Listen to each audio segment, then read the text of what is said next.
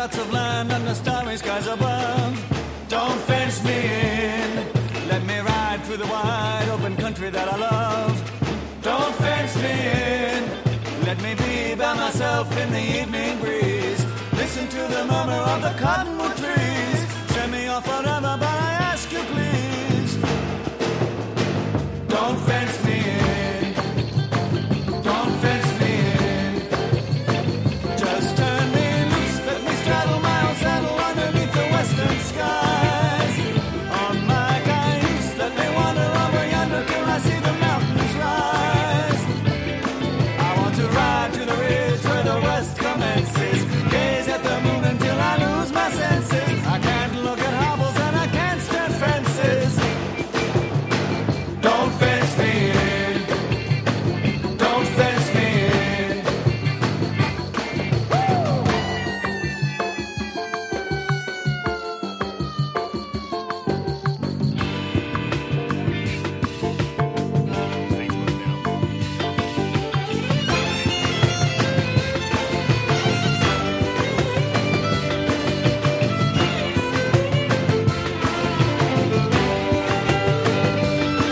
Give me land, lots of land under starry skies above. Don't fence me in. Let me ride through the wide open country that I love. Don't fence me in.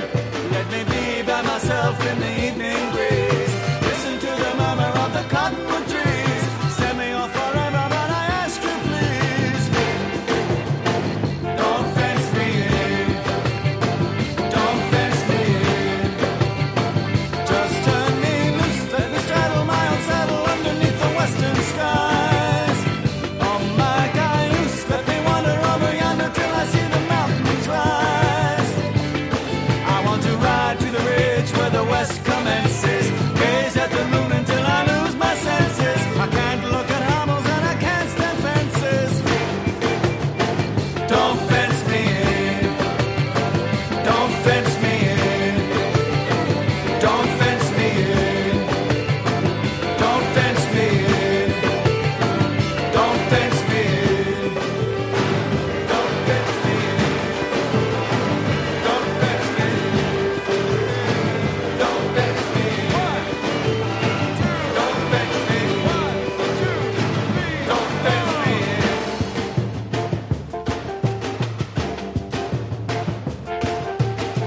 in. Yes. Good morning this morning, live from the Discover Design Studios in back from beautiful, gorgeous Italy, where, by the way, we're trying to get the stream up now again. It's the story of our lives. Trying to get the stream up. We're right now just on Facebook.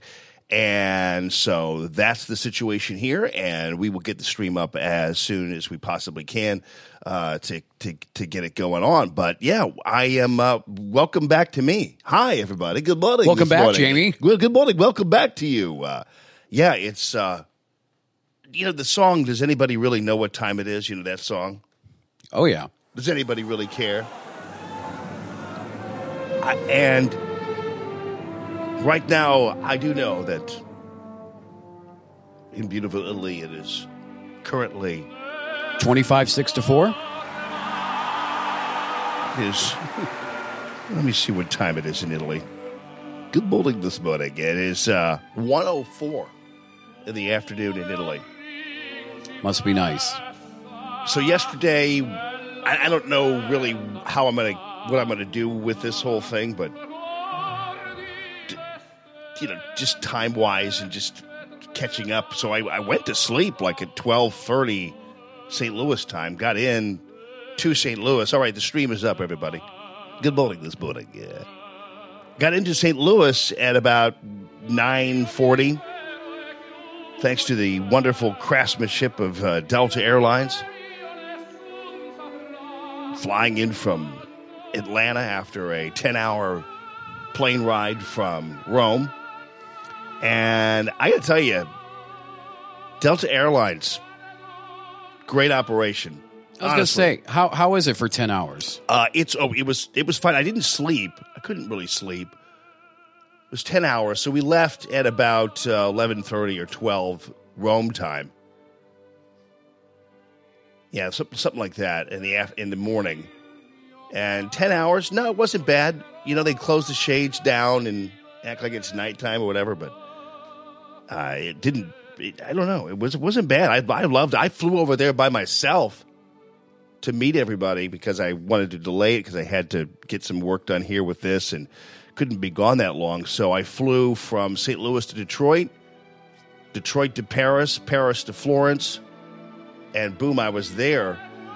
And it was wonderful. It was great. Delta was fantastic. Air France from Paris to Florence was a little iffy.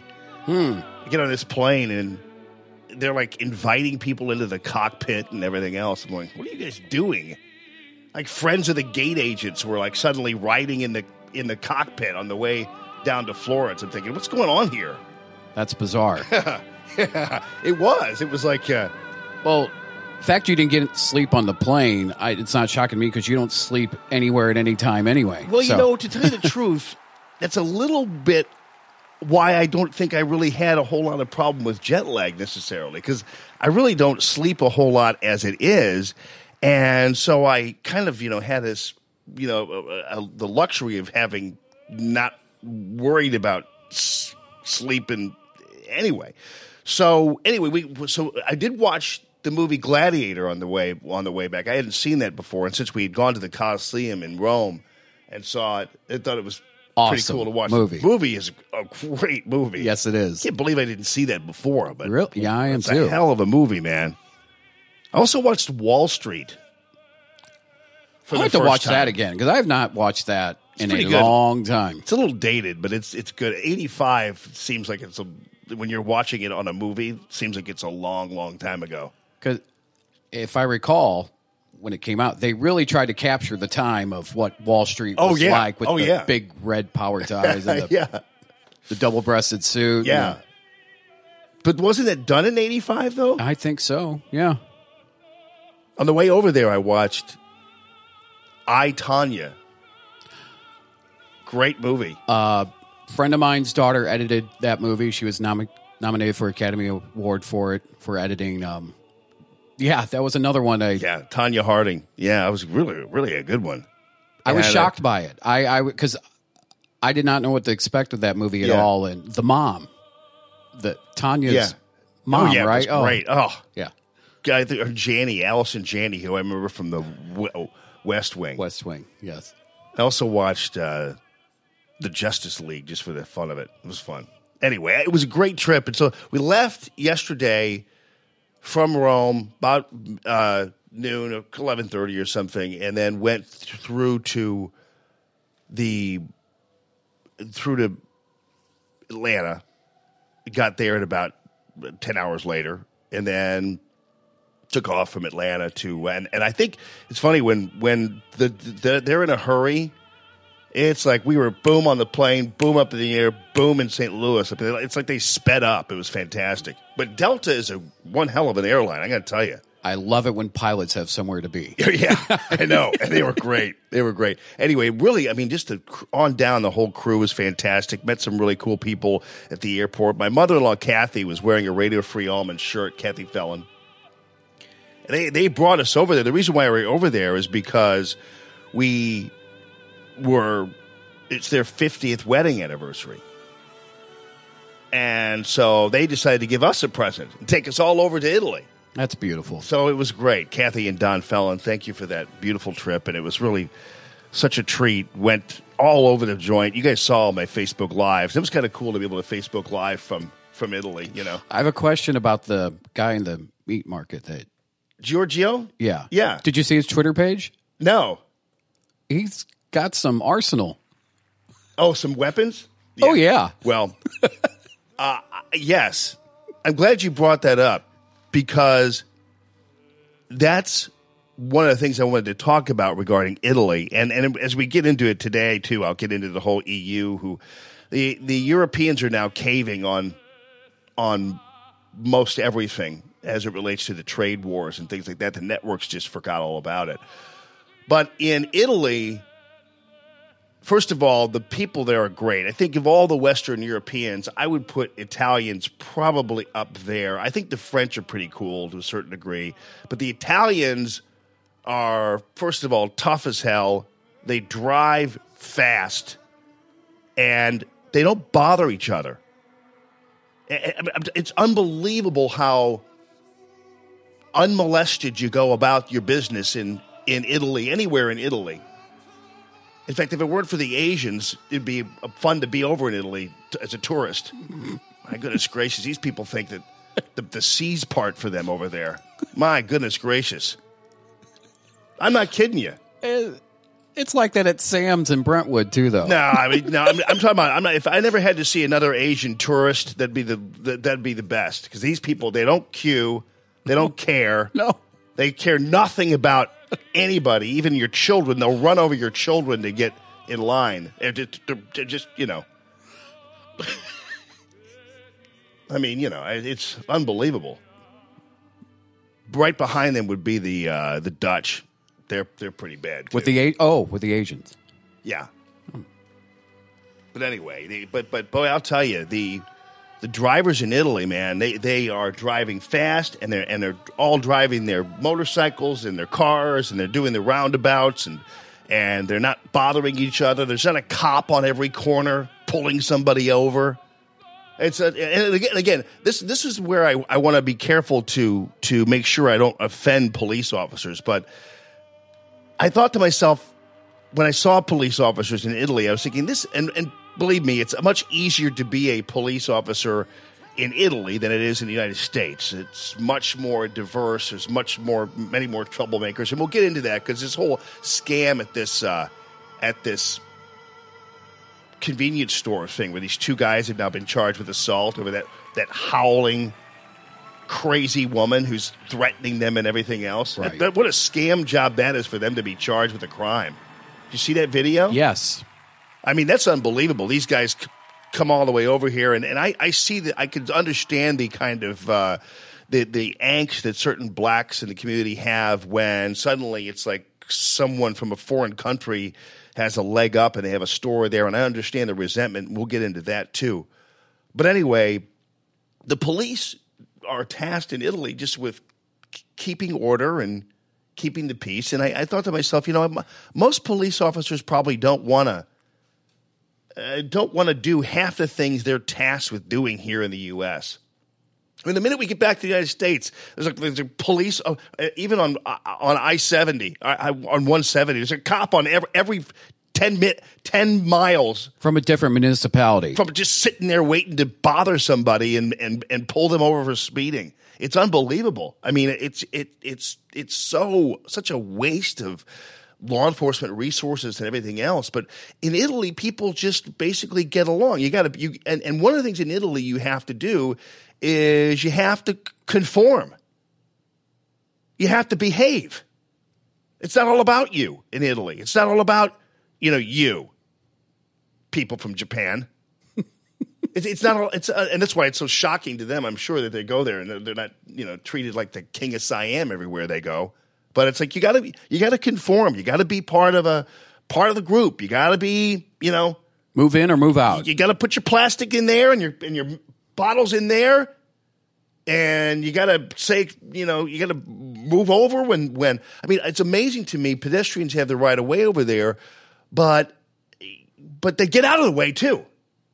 Okay, so when you're not in the crosswalk, you and you're in the street when a car's coming, you get out of the way. There are very few people who act like, I dare you to hit me, like they do here in the United States. It's like people just the way people bother each other in the United States is unbelievable to me. Antagonistic. Everything. Yeah. You never saw one argument over there in the traffic or anything else. Nobody's cussing people out and flipping people off, and it just is. It's unbelievable. Now, I'm not talking the United States down, but the problem is what happens is we all in Trump Nation have to constantly be lifting up this dead weight of the United States citizenry that just don't seem to have to care, and it's all about them all the time. And it's crazy that this convenience store thing is a perfect example of that. That screeching, howling dog wouldn't last 10 seconds in an Italian store. You think it'd only be 2 kicks? I mean, believe me. But again, people just get along. And to my point, when you talked about the what were you talking about? Giorgio with the guns.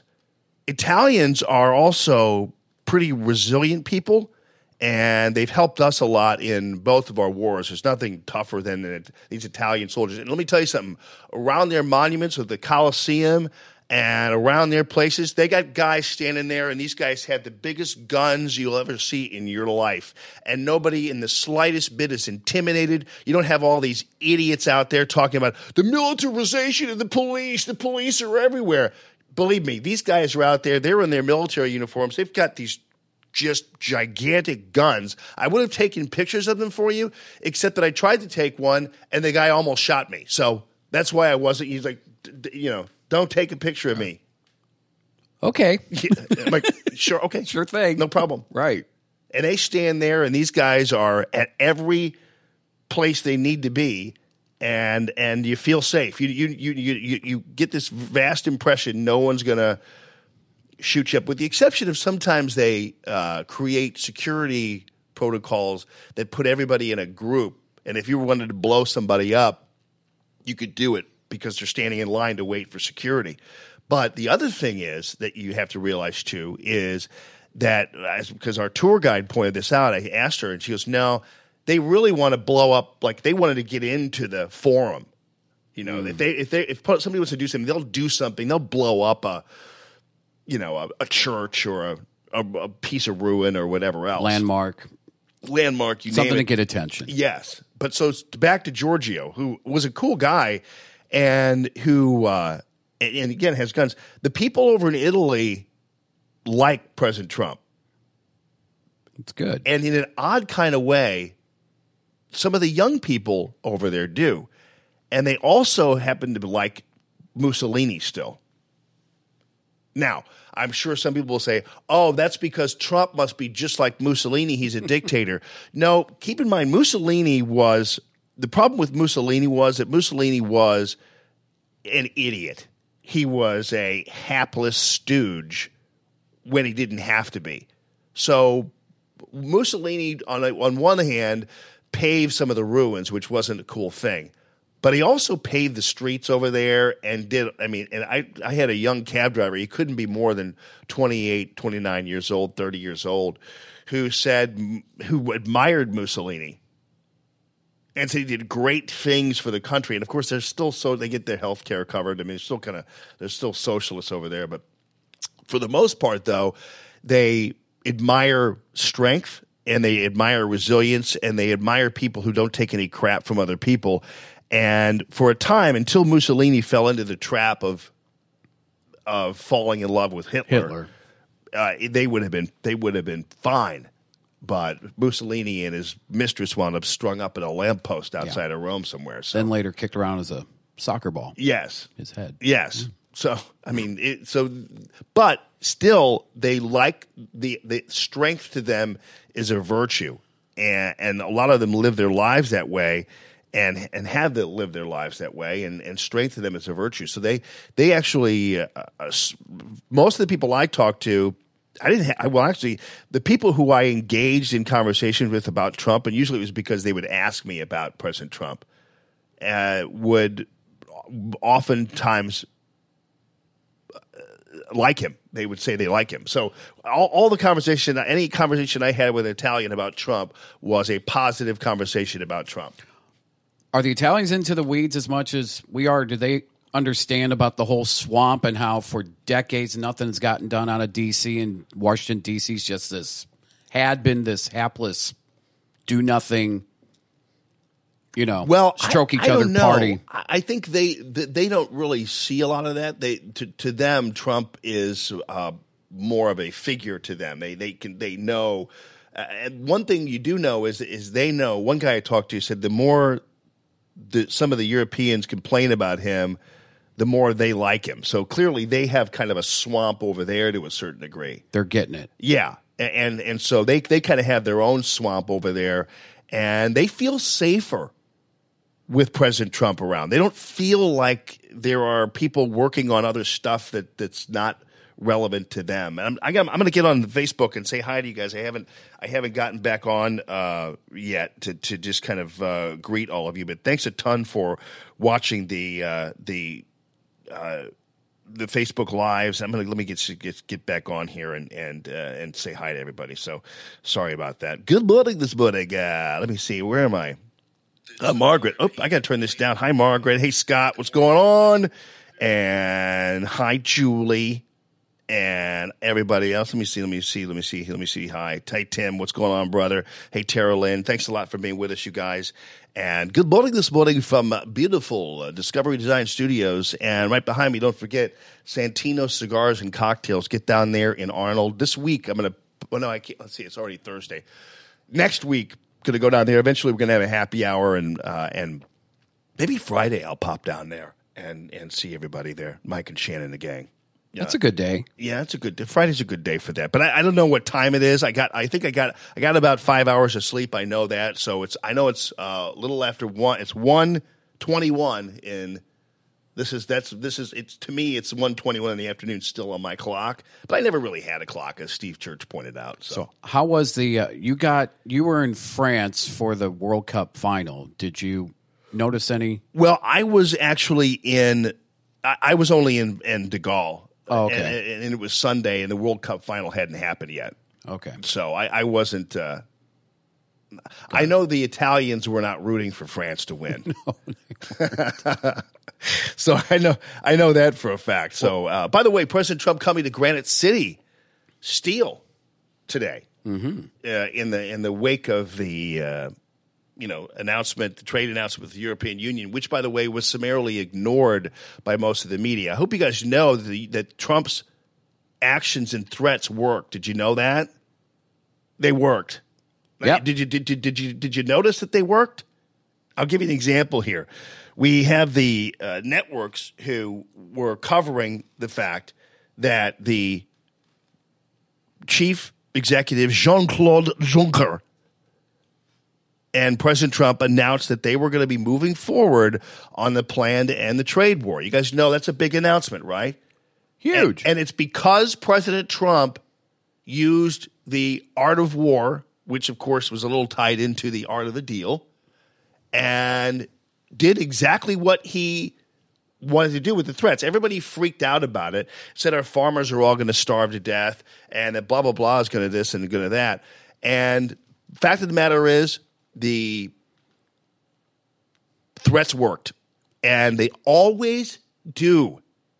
And President Trump knows that because he's used it his entire life. And so what did the networks do? When the networks decided they were going to cover everything, listen to this. President tonight under pressure after his own tariffs igniting a trade war, other countries retaliating. It has many American farmers paying the price. You heard from many of them last night right here. Well, tonight the president with a new promise. Reaching out to the European Union, he called them a foe just a week ago. All right. Look at how David Muir characterized what was going on here. Because of their report last night. Right. And that President Trump was groveling and crawling back to the European Union.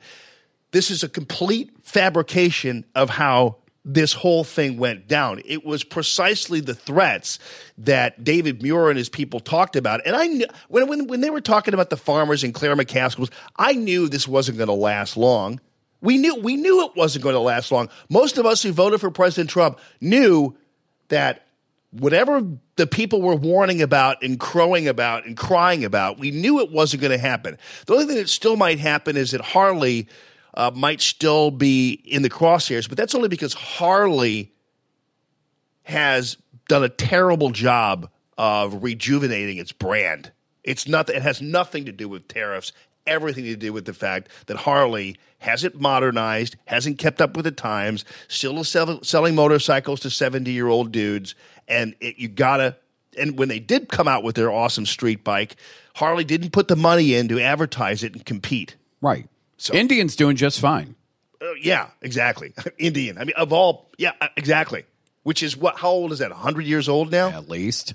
At least. And the Evel Knievel jump that was done a couple weeks ago in Vegas was Indian. Yeah. They marketed their ass out of the whole thing. And believe me, let me tell you something else, though, as a great example of this, and in defense of Harley. All over Italy, people are driving motorcycles, riding motorcycles, in and out of traffic. That's how they get along. They you know, and heaven, if all those motorcycles were cars, you'd have double the traffic. So the motorcycles are great, but none of them are Harleys. And the reasons why is because Europe has been taxing the crap out of our stuff while we haven't been taxing the crap out of their stuff. So in Harley's defense, they've had a harder time breaking into a European market where they could sell the crap out of those street bikes, but they haven't been able to. You know why? Because of tariffs. Not President Trump's tariffs, but Europe's tariffs that are now going to ultimately perhaps be lightened up thanks to President Trump's threats. So the possibility is maybe if Harley gets its act together on its product, it could start selling more motorcycles over in Italy. There'll be more Italians driving Harleys instead of Hondas.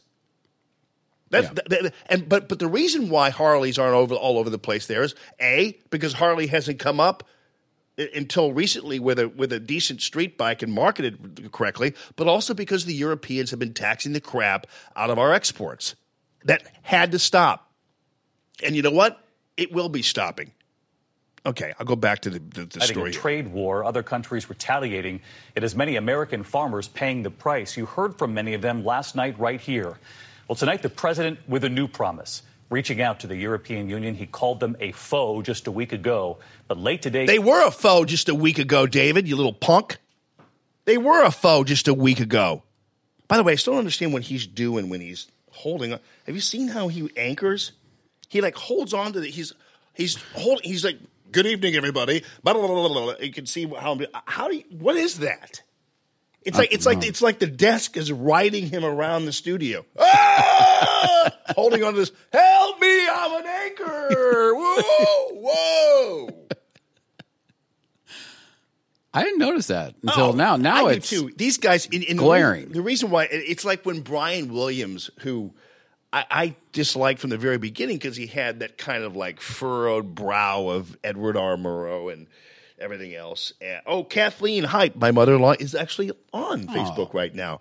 Kathy, I was looking for the names of the people you introduced Radio Free Allman to at the airport last night. I forgot their names. They're streaming possibly now from Cape Girardeau. And Kathy was wearing her Radio Free Allman shirt, my lovely mother-in-law. And awesome. Some woman struck up a conversation with her, said, hey, what is that all about? I can't remember her name. I'm sorry. It was like kind of in a fog. But she's from Cape Girardeau. Her husband is from Puerto Rico, and they were just coming in from Puerto Rico, she and her lovely mother-in-law, and they were going to Cape Girardeau, and they were showing us pictures of the babies and their kids. They have 6 kids. One of them works at a place, at a whiskey bar in Central West End. And I've heard about that place, yeah. Yeah, his son works there. And I had to Kathy, maybe Kathy already texted me that, but Kathy, if you give a shout out to him, she might even be on the I just forgot her name, and I'm horrible at this. But no, the anchors. So it's like Brian Williams used to like and what an anchor does is so they don't look fat or they look skinnier on TV. They put their hand up on the desk. It's kind of like when chicks do the what do they call that when they do that. The pose. Whatever that pose is, it makes you look skinnier when you're doing with the duck lips. Yeah, but when you some kind of pose, I think when you do the Carlos and Tamara. Thank you, Kathy. See, Kathy's got her mind of a memory of like a steel trap, and she's Italian too, which you know what that means, right? So when you're Italian and you're a woman and you have a memory like a steel trap, you don't mess with those people. Nope. You don't mess with an Italian with a memory like an elephant. Nope. A steel trap mind. Israeli women. Right there with Italian women. Yeah, true. You don't mess with them. Yeah, Israeli military. Women. Yeah. And American women too. American women. Yeah, that's right. Right. I'm just saying, but anyway, so they tape they do their little arm thing like this to do a little scenery. So the anchors, to make themselves look kind of tough, they sit there with a good evening, and nobody sits at a table like that ever except an anchor. Right. And then David Muir, if you notice him, here, I'll show you. Did you see it? Did you see what I'm showing you? Here. Own tariffs igniting a trade war, other countries retaliating. There he is. It has many American farmers paying. He's holding it like it's about to fly off into the sunset. Anyway, look into him. Where did he come from? I have no idea, dude. Tariffs igniting a trade. But it used to be in the old days. These guys, if you were going to be an anchor, we would have seen you like in a war zone or something. Like Brokaw and Rather and those guys, as much as you might not like them now or their political views, they were studs when it came to their reporting. They'd been around the block. Well, There's nobody better than Rather when it came to reporting. Somebody at ABC was concerned about it too when Diane Sawyer had a 30-minute special so everyone could know who David Muir is. And Diane's here's who I'm passing the torch to, and we're going to spend 30 minutes finding out who this guy is. Yeah. Yeah, some guy who spent a majority of career doing whatever, but it certainly wasn't standing up. Anyway, here he is. It wasn't just ABC, though. Other countries retaliating. It has many American farmers paying the price. You heard from many of them last night right here. Well, tonight, the president with a new promise. Reaching out to the European Union, he called them a foe just a week ago. As I pointed out, they were a foe a week ago. But late today, calling a press conference outside the White House to say they will now work together. ABC's Terry Moran at the White House tonight. Now, keep in mind, they're going to make this all about how it was President Trump, how the Europeans, and it's weird to have, I'm not saying that American journalists need to be propagandists. I'm not saying they need to just rah the country for no other reason than it's the country. But at the very least, when you're reporting the news and being objective about it, the least we can expect as Americans is that you won't automatically take the side of whoever our adversaries are. Use common sense. Right. It's insane. I mean, I don't understand why we have to, at this point, listen to our own media cheer for our enemies. And I'm not saying the Europeans are our enemies per se. What I'm saying is, why do you have to listen to people cheer for somebody? And it's not only cheering for them, but it's also totally fabricating what the circumstances of the truth are. So it's one thing that if the president's wrong or if America's wrong, I get it. But if it's not wrong, why do you make it wrong anyway? I don't get that. But this Terry Moran story ought to be just fantastic. Reeling under increasing pressure from American farmers, So he's reeling under pressure from American farmers. They have no idea this was the game all along. This was all part of the game plan. Exactly. And you know what? That's why the president didn't talk too much about the American farmers, because he knew, and they knew too. The only people who purposely misrepresented the effect of the American farmers were the politicians who desperately needed the American farmers to be afraid.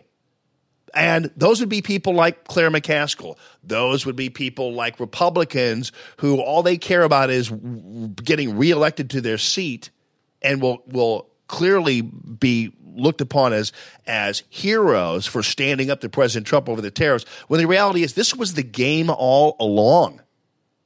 All along. Republicans and nervous Wall Street investors, President Trump suddenly shed his trade warrior persona today and declared a truce with the European Union. He didn't shed his trade warrior persona. In fact, if I had to make an analogy to the gladiator, what he did was he put on his helmet and officially became Maximus. That's right. As far as I'm concerned, although Maximus wound up taking off his helmet, what I'm saying is he didn't take away his trade warrior status. He basically has installed himself into the Trade Warrior Hall of Fame. Damn it. And get too much into the weeds on this, Darn but it. somebody in Huckabee's office just calls that reporter up and says, look here, pal, here's reality, and you know what? We need to have a conversation because where in the hell are you coming from? Right, exactly. Hey, Kaysen, listen, do me a favor on Facebook. When I have people on Facebook watching the show and listening to the show and engaging, they're supposed to be engaging with the show, not you. So don't have your own show when you're on Facebook. You understand what I'm saying? So that people have to respond to your idiocy on Facebook. So I'll cancel your show here on Radio Free Allman if you're just going to have your own damn show on Facebook while I'm on. So what I'm telling you is I'm not saying that you want to not chime in, but don't hold your own court on my Facebook page. All right, I busted my ass to get in here. I'm jet lagged and everything else. I'm here for the people of Radio Free Allman. They're not here for you. So, Kaysen, stop having your own show on my Facebook page. You're going to have a chance to have your own show if you behave, and we'll see how things work out. But don't sit there and engage my people and take their attention away from what I'm saying and my show. People don't like you that much. Don't overplay your hand. I'm telling you. I'm just noticing here on Facebook, everybody having to respond to Mark Kaysen saying treason and blah, blah, blah. And blah. It's like, dude, stop being such an attention whore and chime in and play with the rest of the gang here. Because if you want to have your own show on my Facebook page, why should you have your own show on Radio Free Allman? Maybe that's the answer. Maybe you ought to play a little Trump here and just say outright, I'm canceling Mark Kaysen's show altogether. Forget about it. You're not on Radio Free Allman anymore. Tell all your advertisers to go take a hike. I don't need them. I'm afraid to chime in right now. Now to the late development that could mean the U.S. and its This is NBC.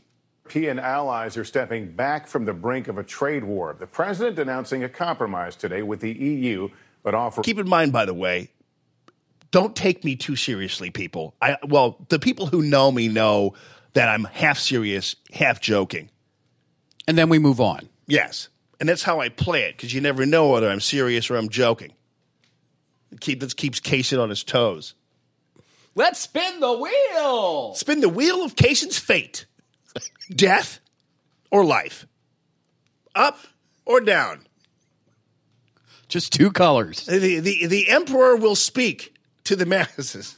I'm into this gladiator. Red pill, blue pill. Oh, I'm just kidding. And Mark, come on, man. I'm like your biggest promoter. Why do you go into my Facebook page and start taking everybody's attention away from what the master is saying? So this is NBC. It's okay, people. Come on now. Come on, Mark. That's your favorite network. Listen up. I'm drinking more beer. Thank you, Mr. Ford. I'm going to have some more beer. This is fun. You got me on a roll now. Mark, listen up. NBC, your favorite network, is about to do something. Few details. Yet the nation's automakers and some suppliers say they're already feeling the pain from the trade war on another front with China. NBC's Tom Costello with more now and how it could all impact the price you pay. We're watching like the international news propaganda network. They have no idea.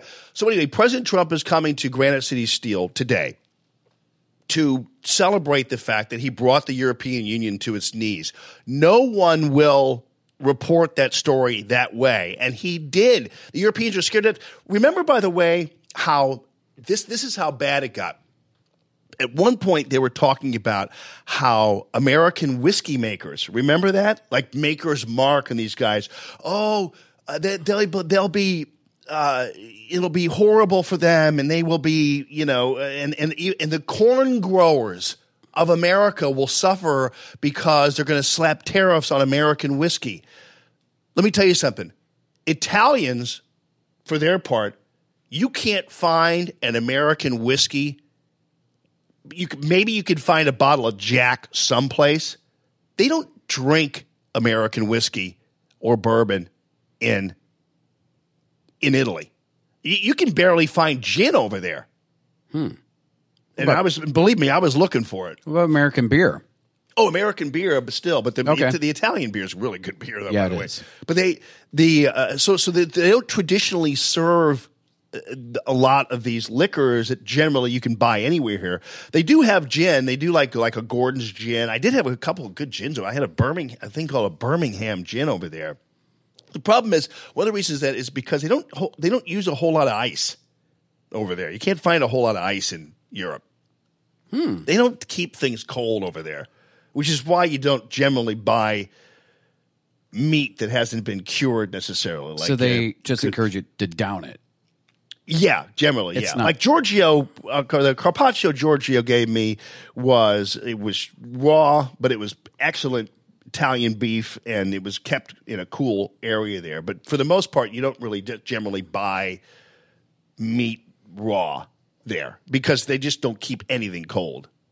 And so, but anyway, the bottom line is no one drinks whiskey in Italy. No one drinks bourbon over there, anything else. You can find Jack, but they only have that on hand for Americans. I got my father-in-law, I think I got him a Maker's Mark over there. But the story was such a complete fabrication initially about how American whiskeys were going to suffer. And they even went to the point of saying that corn growers who grow the corn to make the whiskey, blah, blah, blah, they were going to suffer too, until the reality dawned on them that Maker's Mark is like, we don't export a whole lot of whiskey. I mean, you go to the airport. Like I was in the airport in Paris, and in Paris when I got onto the flight to Florence. Okay, in Paris where they have all the duty free stuff and they have all the things over there where you can buy everything over there, and you couldn't find a whiskey to save your life. In fact, I tried to, and I bought these, not looking at them. Oh. Like monkey shoulder and bells. I bought these at the duty-free thing, thinking they were whiskeys. What are they? They're scotches, which is technically a whiskey, but they do drink scotch over there. But the bourbons and all that kind of stuff. So these keep making it through. Customs. No, through my bag check all the time. Bag check. I don't know how that happened, but they kept making. I you guess see there them? was more. You gonna drink one? You gonna just drink one right just here asked- and there, aren't you? I just asked, well, we'll see. Anyway, these things, but you can't find American whiskey over there. So that's the bottom line with it. So anyway, President Trump coming to Granite City, and Matt earlier told me this is why the Riverfront Times is dying just by looking at it. I will tell you a couple of things. First of all, JB, who owns Gaslight. Are you from Granite City too, man? Okay. JB Anderson, who owns Gaslight, where we're doing all of our work here, and it's a great operation here on the Hill, and we're building a new studio, and we're doing all this stuff that's going to make Radio 3 Allman 2.0 reality by the end of August. He's from Granite City. And you know who else is from Granite City? Nine Killer. Phil Valencia is from Granite City. There are a lot of good people from Granite City who you all know from Granite City. So, Matt, what exactly can you come in here just a second, buddy? Because Matt, I came in this morning and Matt was like, "Yeah, you should have seen the headline in the RFT," which I didn't see, by the way. So I wanted to get you quoted exactly. So I'll pull it up and just give it right off the page. it's unbelievable, and this is why they don't get it. They insulted and some of the best, local hipsters are from Granite City. I don't know whether JB would appreciate being called a hipster, but Where did it go here? It was this week. Something will smell worse than the mill in Granite City. unbelievable. Yeah. I mean, and then that's President Trump. Of course, they're speaking about President Trump. Worse than the mill in Granite City. Keep in mind, by the way, if you do meet somebody from Granite City, Margaret, I don't know, Nine Killer, Phil kind of disappeared because last time I saw him, he was going to Nashville. So he's been working on some music. So I haven't been bothering him because I felt like I was annoying him because I was like, "Hey man, what's going?" And he was in Nashville working on some new album. He gave me a new one of his CDs. So I think he's focusing on music right now. So I guess he'll resurface at some point. I don't, once you stop talking to me, I mean, I'll talk to you, but if you're busy, I'm not going to bother you. You know what I mean? I'll note that. I'll bother your ass all the time. No, I just felt like he was involved. Anyway, believe me, Granite City people don't appreciate having their city talked down to, especially by these dirtbags, these meth heads over at the RFT. Now, go send your account executive over to their businesses and bars and ask them to advertise. Yeah, I mean, Granite Idiot. City. I mean, it's kind of like Granite City. There's just a lot of people you're going to know from Granite City, so it was really cool. RFT. They're just arrogant asses. I'm sorry, they're just arrogant. Yeah.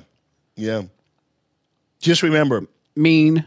the RFT could very well be known as the RFA by the time I'm done with them eventually. So just keep that as maybe something that's coming down the pike for all of you. But Amy points out, the gross smell in Granite City smells like money to those hardworking mill workers. Absolutely, they do.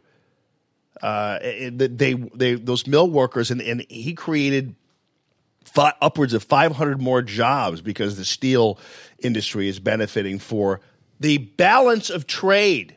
This is not a trade war. This is an attempt to right the ship when it comes to the trade situation. Like I told you with Harley, there's a reason why there aren't Harley motorcycles all over Italy, even though they drive motorcycles all over Italy and Paris and beyond. It's because, first of all, Harley hasn't adjusted to the times. Secondly, with more modernized motorcycles. But one of the reasons why they haven't adjusted is because they figured there was no use. They figured they had a niche market, with the older, bigger, Harley riders, right? The older ones and the bigger cycles. And what's the use of creating a street bike that you can't afford to sell over in Italy because of European Union tariffs on it? Right. And that's the problem. So it's not only because Harley hasn't developed a more modern machine that they've marketed properly, it's because they've been shut out of the market over there in Europe too because of tariffs. So maybe this will help. Maybe you'll see Harley develop more of a sleeker street bike. They did have one. It was really a good one, really nice looking bike. But, they were the competition here in the U.S. was tough for them. And they don't have a really good marketing scheme. They don't have a really good business focus because they haven't adjusted with the times to adjust their brand with the times, and because of tariffs. And so keep in mind, it's imbalanced. And so President Trump, when he threatened the trade war, this wound up being good and will wind up being good for the farmer. The farmer now is going to have a better playing field when it comes to their exports, soybeans and beyond. And Harley's going to have a better even playing field when it comes to its exports because the Europeans aren't going to be taxing at the rate they've been taxing now. And that's because President Trump threatened them. Very easy to figure out. Right. It's not because of Tom Costello's reporting? Right. I mean, it's unbelievable, but you just saw the examples of that. So we'll follow up on that and get you caught up on the president's schedule today. I think it's going to be a fairly closed event. It's not going to be a rally. It's going to be something where he's going to be at Granite City Steel, and he's going to have the steel workers there. It's going to be I think a closed event. I talked to Annette Reed and some of the other folks who are involved in Make America First Missouri, and they were even wondering whether they were going to even have access to the event, whatever. But he will be at Lambert at some point today. I don't know. Yeah. I don't know with a time schedule, but I'll get a hold of it there. And hey, Beth, good morning to you. Hey, Vicky, how you doing? And Mark, I didn't tell you to go away. You can still chime in. I just didn't, now he's like, oh, okay, I won't talk at all then. I still I love won't you. say anything then. I still love you, Jamie. I'm just gonna not say anything then. Just keep quiet. Everybody's going, Mark, come back. See, yeah, I know how these people are. I get you. All right.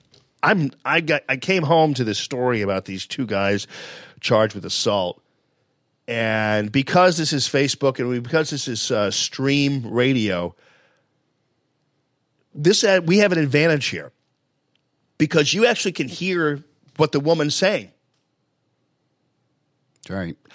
See, the news media right now, the story I've been seeing is that these two foreigners went off on this poor little Rosa Parks black woman at their convenience store and just wound up kicking this poor little peasant woman. And it's like, no, that wasn't the case. So when we come back, I'll play you the entirety of the audio.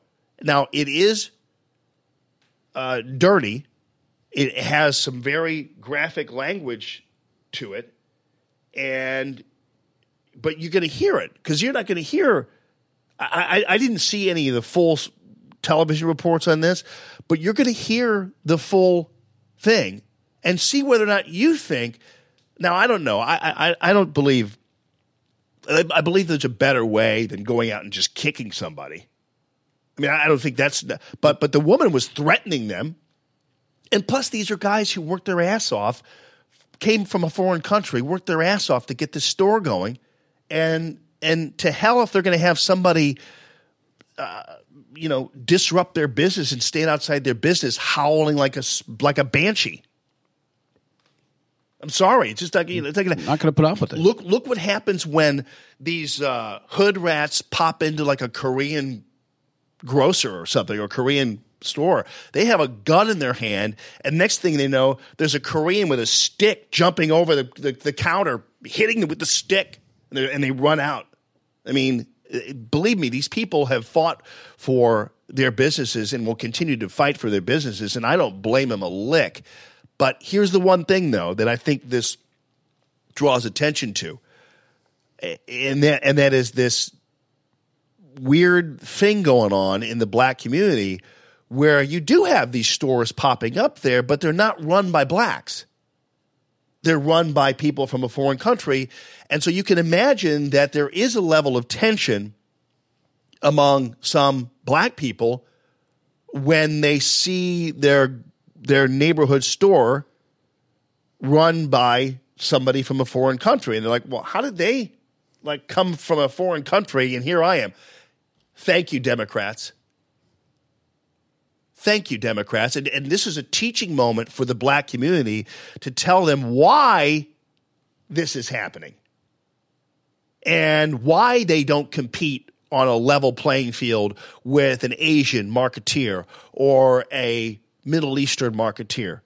That's a bigger discussion to have and something we all need to talk about, because this is precisely what I've been telling you about and why President Trump is going to be helping these inner city communities by reformulating community banks and everything else. So I understand the angst on the part of blacks when they are in a situation where they're watching all their grocery stores or their corner stores run by somebody who just pops in, parachutes in from a foreign country. But that's a mechanism of our political system. That's a mechanism of a Republican and Democrat two-party system that has left black people behind. That is until President Trump came along. And I'll be able to explain that further. Also, Jimmy Carafano on the way. Also, did you see my little little announcement that Judge Napolitano is going to be back on the show on a regular basis? Pretty cool. Good.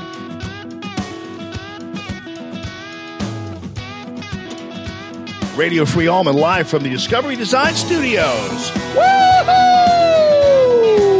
Corn mixed whiskey. Just so you know, and they don't sell whiskey in Italy. My daddy spent his life looking up at the sky. He cussed, kicked the dust, saying, son, it's way too dry. The clouds up in the city, the weatherman complains. But where I come from, rain is a good thing. Rain makes corn, corn makes whiskey, whiskey makes my baby feel a little frisky. Back roads are bogging up, my buddies pile up in my truck. We hunt our honeys down, we take them into town, start washing all our worries down the drain. Rain is a good thing.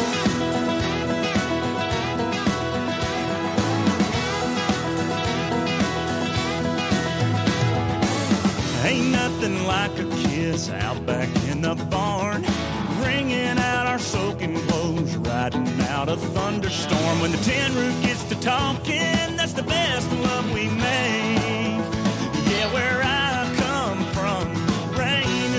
All right, folks. Yes, indeed. Good morning this morning.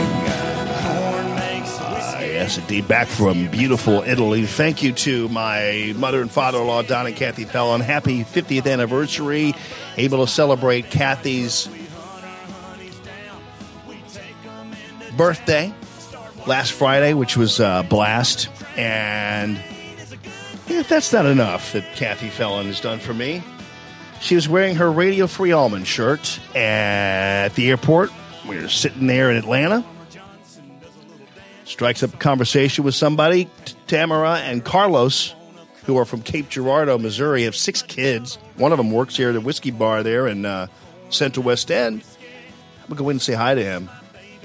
And they now are turned on to Radio Free Almond. So Tamara was like, wow, somebody really? I mean, we could, yeah. Go ahead and check it out. So she spread it all around. She's on the phone, on the Facebook page now. Hi, Tamara. Hi, Carlos.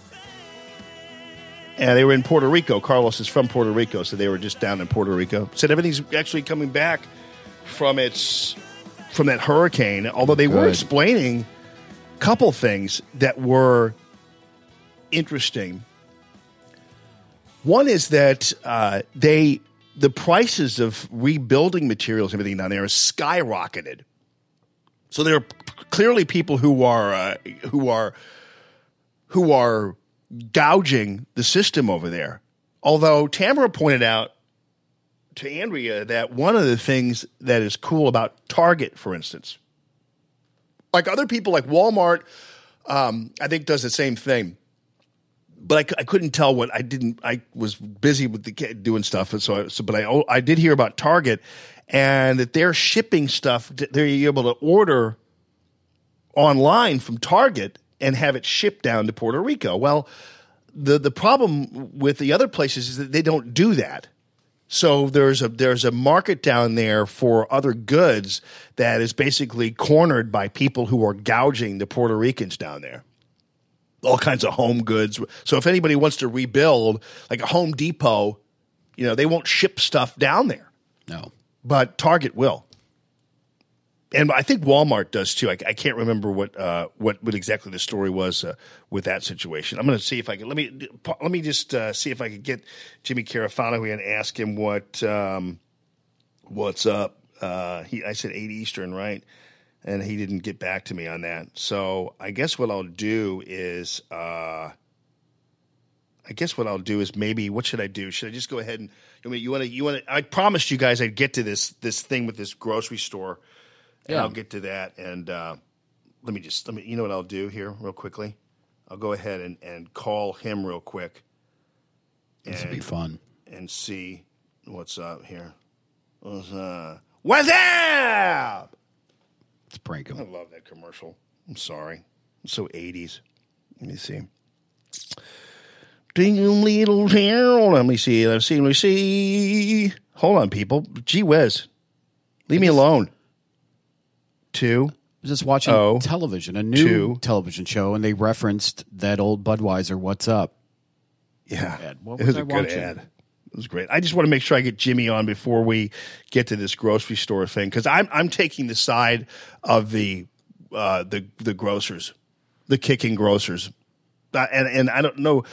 I saw the video, and I'm basing it on what I see in the video, and the police are only charging them because they're the kick hit. The pressure.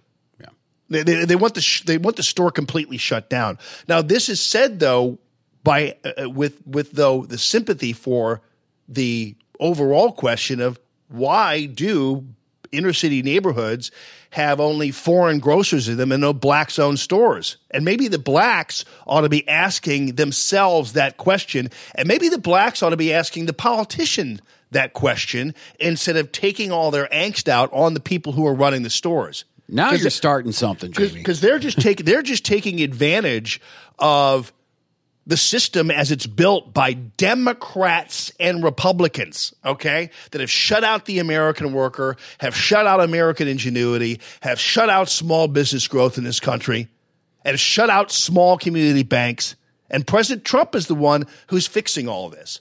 So maybe the blacks ought to say, I wonder why this is occurring instead of just going ahead and blaming the people who are running the stores.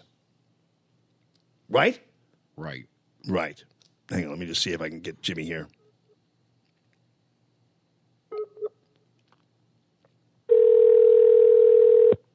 Your call has been forwarded to an automatic voice message Okay, well, that's I system. got every answer I need to know there. So he'll text me back a number. I'll text him here. You guys, this is kind of just on the fly, so I just want to make sure I got this out of the way. Let me just send me number. He got back to me at like I don't want to put 4:30 this you're morning. talking about the Democratic Party. I don't want to put Joe Vaccaro on the spot, but the poor guy has no real explanation as to why we should reelect or vote. Look at his explanations as to why we should vote for other Democratic. Because they've all been around so long. Yeah. Read Joe Vaccaro's Facebook, people, and you'll see he has no real reason why we should vote for his friends, the poor guy. Isn't Joe Vaccaro one of the good guys? Yes. Okay. And you can read this here. You know what? Okay. Well, Claire, she has served well. She should continue. Wow, that is a real reason to reelect her. Yeah. Old washed up Democrat dinosaurs. Poor Joe has. All right, so here's the story. 2 men charged Wednesday with assaulting a woman at a St. Louis gas station a day after a video of the incident drew protesters to the business. By the way, how did this video draw protesters to the business as opposed to protesters to the woman's house? Right. Because here's the deal. You're going to see this, and you're going to see the stories on this, but you're not going to hear the whole video, are you? The men, Jihad Motan and Ahmed Quandil, were charged with 4th-degree assault, a misdemeanor. 4th-degree assault is basically like spitting on somebody. I didn't know there was a 4th. I didn't either. They had to come up with one. Right. All right, let's see. What are we going to do here? Lida, what do you think we ought to do?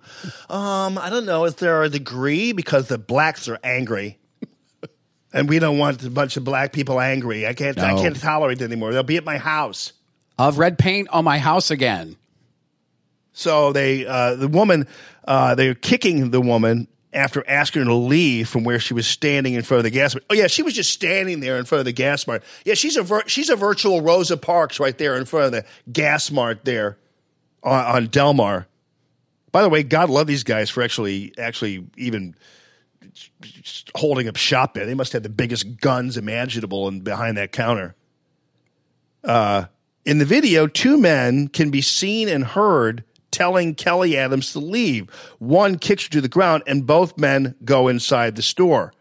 Huh. So that's how simple they said this goes, right? Keep in mind, this is the story you're getting in the video, right, from the Post-Dispatch. In the video, 2 men can be seen and heard Tuesday telling Kelly Adams to leave. One kicks her to the ground, and both men go inside the store. A few seconds later, the other man comes out, and the dispute continues. This is being called a dispute, by the way. No mention of the violent, nasty, guttural language of the woman. No mention at all. But you see the tape, right? And you're able to actually experience what they're actually saying here on the tape. Here, let me get. I had it up for a second there. Let me just do. This is the language. You want to hear it? And keep in mind, this is extremely graphic, right? Cool. It's hold on. It's extremely graphic. It's this woman cussing up a storm. You're going to hear a lot of F-bombs and things like that, but this is streaming radio and this is Facebook.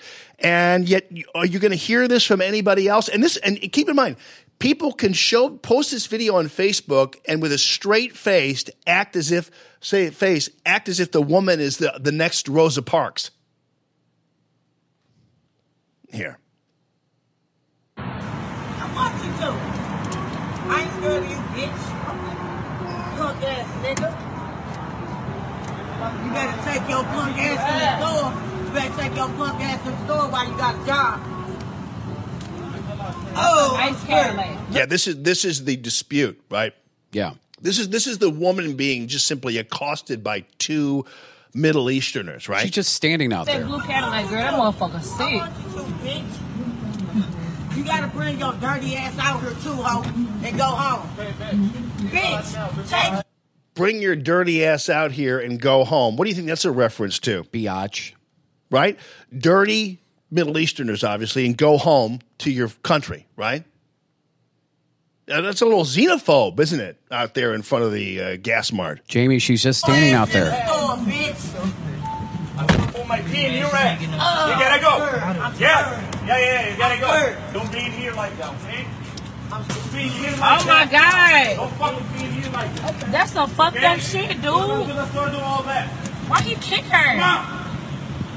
Don't be like that. Keep in mind, these are people who are, by the way, videotaping this instead of actually telling the woman, hey, you know what? You're disrupting this local store. You might want to get out of here because you have no business standing on somebody's private property, screeching at the top of your lungs. After you were kicked out of the store, out of the area, you're causing trouble. But instead, they pull the World Star treatment on her. World Star! You know, that kind of thing? Right. Where these people just take their video cameras out instead of actually helping anybody or getting involved. They just take their video cameras out. They'll watch people getting beaten to a pulp in front of them. That in itself is an act of aggression. It's being antagonistic and it's egging her on. They know what they're doing. That's why I'm gonna bust your windows out, bitch. That's fucked up. Don't bother nobody here. bitch. Don't let I said you gotta go. I ain't doing shit. Whatever I want to. Call the police, ho. Never call the police for you. Fuck I'll you, whoop on my bitch. ass. I'ma whoop your ass too, ho. There. That's. Why didn't the Post-Dispatch do a little when they had the tape? Because they're the ones that led me to the tape. I clicked on the tape from their story. Why didn't they just simply give me a transcript of the story? Well, you know why they didn't give you a transcript of what happened out there. Because a transcript would not have portrayed the woman as innocently as she's coming across in their article. Now, again, do I think the response ought to be to go out and kick somebody because of their behavior? No. But the bottom line is we don't know what happened before all this happened. We don't know what kind of threat she made to them beforehand. We know when the video started. But here's the reality. There is not only one guilty side here. There are two guilty sides here, and the Post-Dispatch and the other news media are deciding not to tell you what the situation is. Now, to another degree here, though, I agree with the community's problem with. Are we on Facebook still? We going? Okay, Facebook is not right. Okay. On the other hand, I agree with the black community's angst over this seemingly odd disparity that is happening in their communities. And this has been happening for a long, long time, my friends. This has been happening for years. I'll give you an example. When the war started with the Croats and the Serbian, the war, Yugo war. When that started, we received a bunch of refugees in 1990, 91, I believe. Southwest Bank set up a entirely separate wing dedicated to loaning money to refugees. The Serbian refugees and the other folks who were coming over here, the Croatian refugees. They set up an entire wing strictly designed to help these people borrow money. At the time that story came, and of course this was no offense to the people who these refugees, but at the time I was noticing that was odd because I was thinking to myself, how many poor blacks in the inner cities of St. Louis would love a separate wing set up for them? Because these people, by the way, these refugees came over here with nothing, so they don't have a credit rating. Right. But the banks opened the door to them. And in fact, helped them, by the way, ultimately save the Bevo area by loaning them money to start businesses and do all this kind of stuff because they didn't bring money with them. Not a lot of them did, at least. And so they set up these businesses and that kind of thing, ultimately saving that the area. Bevo Mill area. Yeah. And rightly so. So at the time, I wanted to do a story about this, and I wanted to do a story on Channel 4, and they were afraid of me doing the story because it would exacerbate tensions. It would create tension between the black community and these new refugees. And they didn't want me to do that story about how there were blacks concerned about this right in front of their very eyes, watching people bend over backwards to accommodate and house and even, for that matter, enrich people who weren't even born here. And there are the blacks sitting there still waiting for help from Lacey Clay, you know? And so I understand their angst over all of this and what's been happening. But you know what's been happening is that the economic policies of Democrats and Republicans, specifically Democrats, is all geared towards handing out, not handing up. And so all they've done throughout their entire history, the history that Joe Vaccaro just released there, the Claire McCaskills and the Lacey Clays and these folks, all they've done throughout their history is stick a pacifier in the mouths of the black community and tell them to shut up, suck, and go vote. Here, suck on that for a while. I'll see you around election time. And that's what they've been doing to the black community for decades now. And the reason why you don't have blacks running grocery stores and convenience stores in their own neighborhoods is because they haven't had access to the kinds of economic tools that these other people do. And the reason why they don't have access to the economic tools these other people do is because our government hasn't paved the way for them to do so. One of the great examples of that would be the demise of the community bank. Now, Southwest Bank was a community bank, but believe me, the other ones have all gone by the wayside. You remember when President Trump was in Detroit, and he was in Detroit with the Ben Carson, who's from Detroit. And people were all wondering what he was doing and what was this all about in the inner cities. And then there were all these black leaders condemning President Trump and saying, you don't really mean it. You're a racist and you're this and this and this. And here he was in Detroit. And you know, remember the famous line that he told the black community, he goes, what else are you going to do? Or what else you got going for you? Remember that? Right. And it was seen as so disparaging, but it's so true. Because blacks can no longer rely on their elected politicians to make it easier for them to borrow money or start their own businesses or that kind of thing. That's precisely why you have Asians and Koreans, who are Asians, but you know what I'm saying, or Middle Easterners running gas stations and gas marts and convenience stores in inner cities. And instead of going to a convenience store run by a couple of Middle Easterners and deciding you're going to demand that it be closed down, why don't you demand that your politicians be closed down? What are you doing? And by the way, why would a group of blacks want a grocery store that is convenient to them, paying taxes? Why would they want it shut down?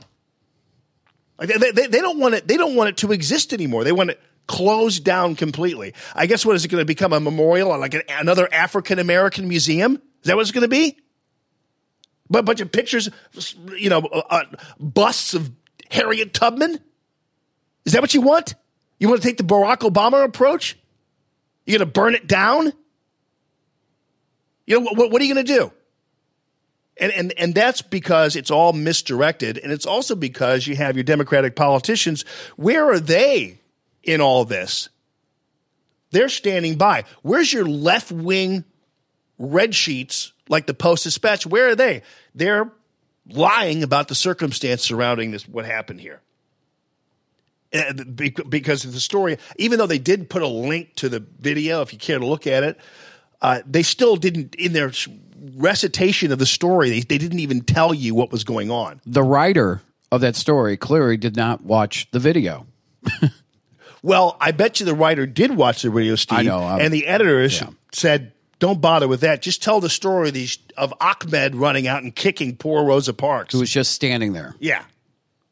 I mean, once again, folks, I agree with the angst that the black community has about how uneven the situation seems to be. It's no accident that people who have parachuted in here from a foreign country oftentimes can't even speak the English language are running grocery stores right in front of their faces.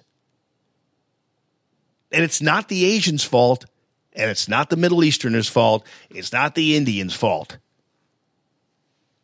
It's the fault of the U.S. government not creating an economic situation where these kinds of things can happen for everybody.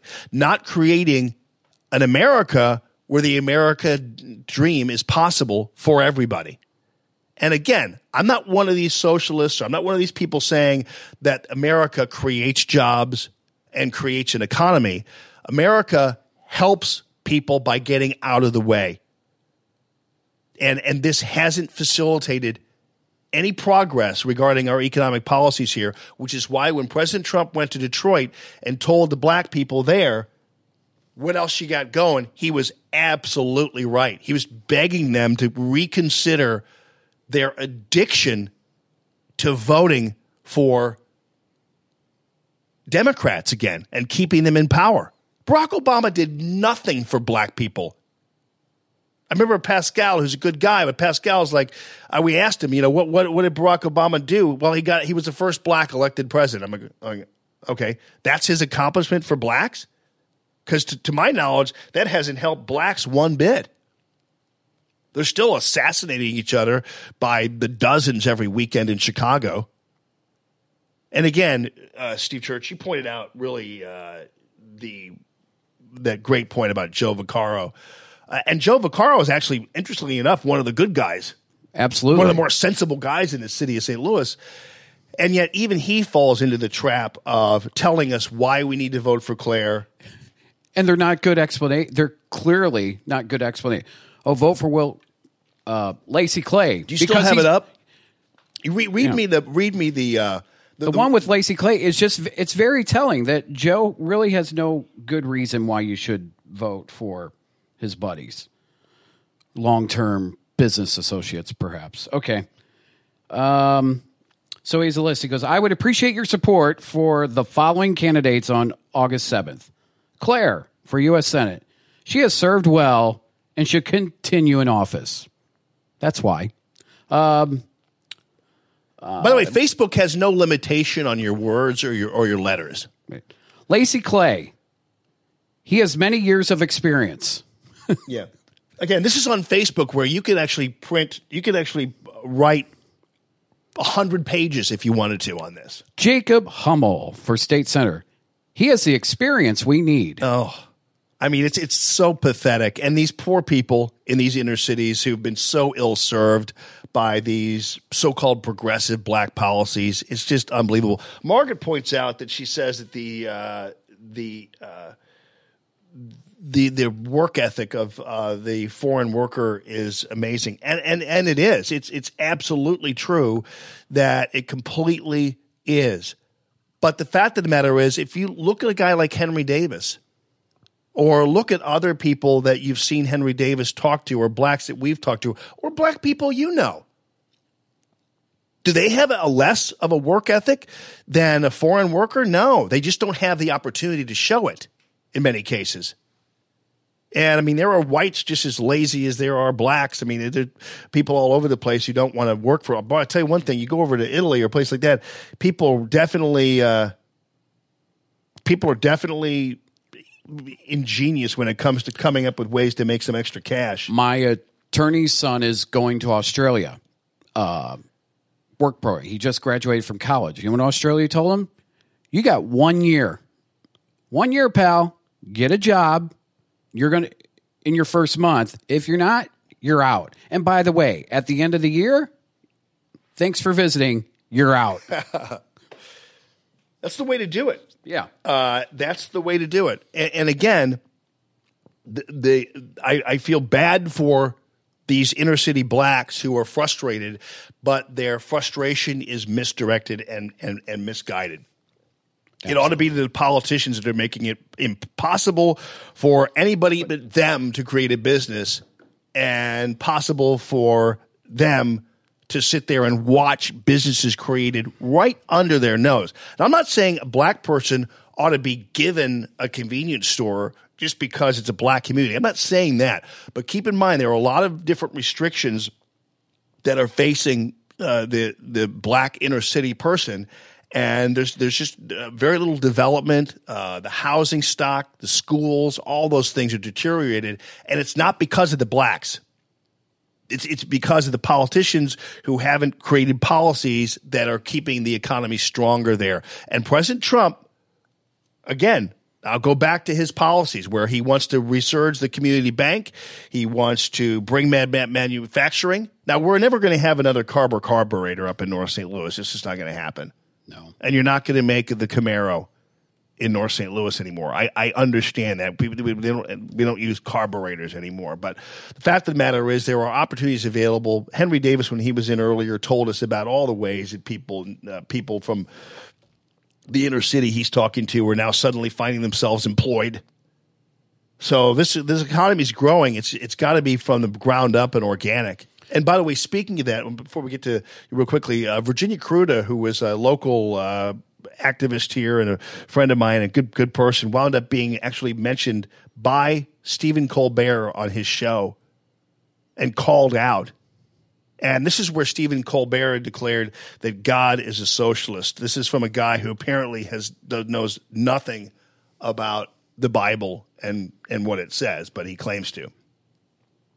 Good Catholic boy. Yeah. What were you going to say? Sarcasm. What were you going to say?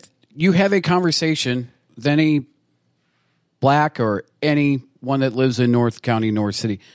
They know. You talk to them, Jamie, directly.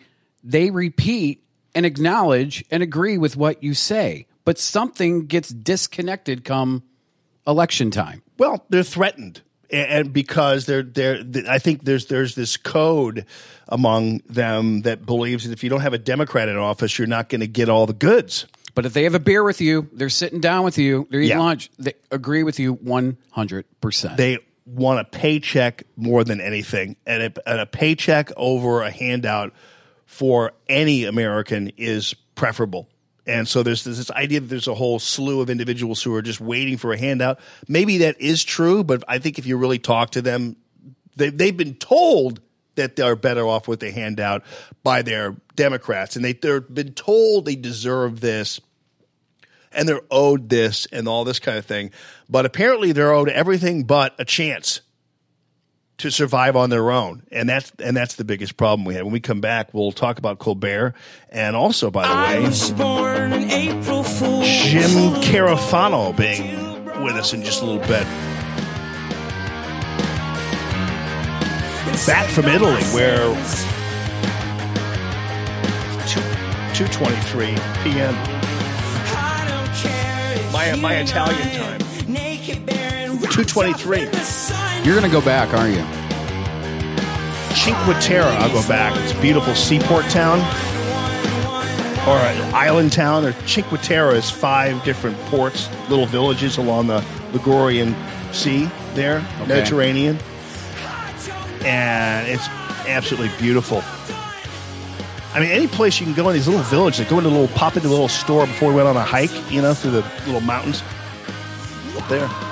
Beautiful coast, beaches, but kind of more rustic and rugged. I'd walk into a place and I'd be able to get white anchovies just put into a little plastic bowl for me. I'd be on the street eating white anchovies, baby. Something worked out for me. White anchovies and maybe a little spot of wine, a little Italian beer. I'll be going back. They definitely want to go back there. Rome is beautiful too. Italy's a great country. Great people. I know people give me a little bit of an argument, but I think of all the Western Europeans, I think Italians are probably the superior ones. Just telling you. Look at the neighborhood we're in right now. Right. That's right. We're on the hill. Yeah. Gaslight. We're in the Discovery Design Studio. Down the street from Joe Garagiola's house. We'll talk about Mattress King coming up in just a little bit. Don't forget about Santino Cigars and Cocktails. Also, by the way, speaking of lenders, I'm proud to announce that Golden Oak Lending is going to be one of the new sponsors of the Radio Free Allman Show. Golden Oak, they're like the gold standard when it comes to mortgage services and things. Great name. Well, it kind of is. Yeah. Because I was almost like, when I was talking to them, I was like, more than anything, I want to be kind of associated with your name. And I want you to be associated with my name. Because that's how we roll. That's how it works. It's why, for instance, I was so honored to be part of the Tracy and Rick and Tracy Ellis real estate team, because now I'm a referrer. I'll give you the number in just a little bit. You can call me. This is how hapless I am. I have a new phone, a separate phone with a separate line. It's a Samsung just for my real estate referral thing. Oh. I can't find the charger anywhere, so it's dead. It's my life. I'm going to buy a Samsung charger just to... I think it's the mini port, pretty generic. No, it's not. I tried to know that iPhone ports don't work in there, dude. No, I mean the Samsung. You can get it. They're available. I know they're available. Drugstores everywhere. I just didn't have one when I needed it. Available at Best Buy, Dolgens, and Woolworths. Dolgens. Used to buy mood rings for my girlfriends at Dolgens. Right there in Clayton. The greatest catalog to go through to tell Santa what you want for Christmas was Dolgens catalog. It was just the best. But I digress. You go by the Sears catalog and say, "Mommy, give me a house." All right, Jimmy. Jim Carafano just said, "Shoot, I didn't see this." He was sleeping. He texted me at like 4:30 this morning. Hang on a second here. I did too. I know you did. I got 5 hours of sleep though. I'm good. I'm pretty much got 5 hours. I was up almost 24 hours, but then I got 5 hours of sleep, so I was fine. All I need is 5 hours of sleep. I don't know what day it is, but I got 5 hours of sleep. Director Matt found the RFT headline. Confirmed their beautiful pro GC. The Midwest is getting stuck with Donald Trump all week, as if Granite City didn't smell bad enough already. Yeah, so you even said at first Matt thought they were talking about the mill, but now it's determined they're actually talking about the entirety of Granite City. Yeah. What does the RFT not understand about who reads the RFT and the people it serves and everything else? And I gave you a great example of that. J.B. Anderson, who runs Gaslight, this is like the mecca for local musicians in town. We're in the studio where they record, where people pop in. When they go to Lou Fest, they come through here and do all the little shows and things like that. And outside is the bar, and you guys have seen all that. And they do. This is like the mecca. This is one of the most well-known, reputable music venues in town in terms of when it comes to recording and everything else. And studio sessions. It's remarkable. And JB's from Granite City. And by the way, the RFT will claim in its whole thing that all it does is cater to like local musicians and things. It has all the concerts and all the things at the Duck Club and all the bars and things like that. And it turns out, actually, I wouldn't be surprised if that's actually a direct shot at JB, actually, from the RFT. Because the RFT, the meth heads over there at the RFT are so hell-bent. They and the folks over at KDHX, they're so hell-bent on settling scores with people, they forget where they are, which is why what they did to me is going to cost them so dearly, because they just didn't think before they wrote, and they didn't think before they type. It's kind of what happens when you're too busy banging for people for checks and doing meth. Right. So, but the reality is JB tells us really the entirety of the music community hates the RFT and the bars. Yeah, they hate the RFT. So I don't even know how does the RFT still exist? I mean, because I know Sauce Magazine is like just rolling them over. My guess is that publications like LA Weekly is basically subsidizing RFT's existence. So LA Weekly's own same group. They also own RFT. LA Weekly probably does better, and so RFT gets to hang on LA Weekly's dime. That's just my that has opinion. to be it because otherwise, if you're a publication that where your one niche despises you, how do you survive? I don't understand how you possibly can survive as a publication.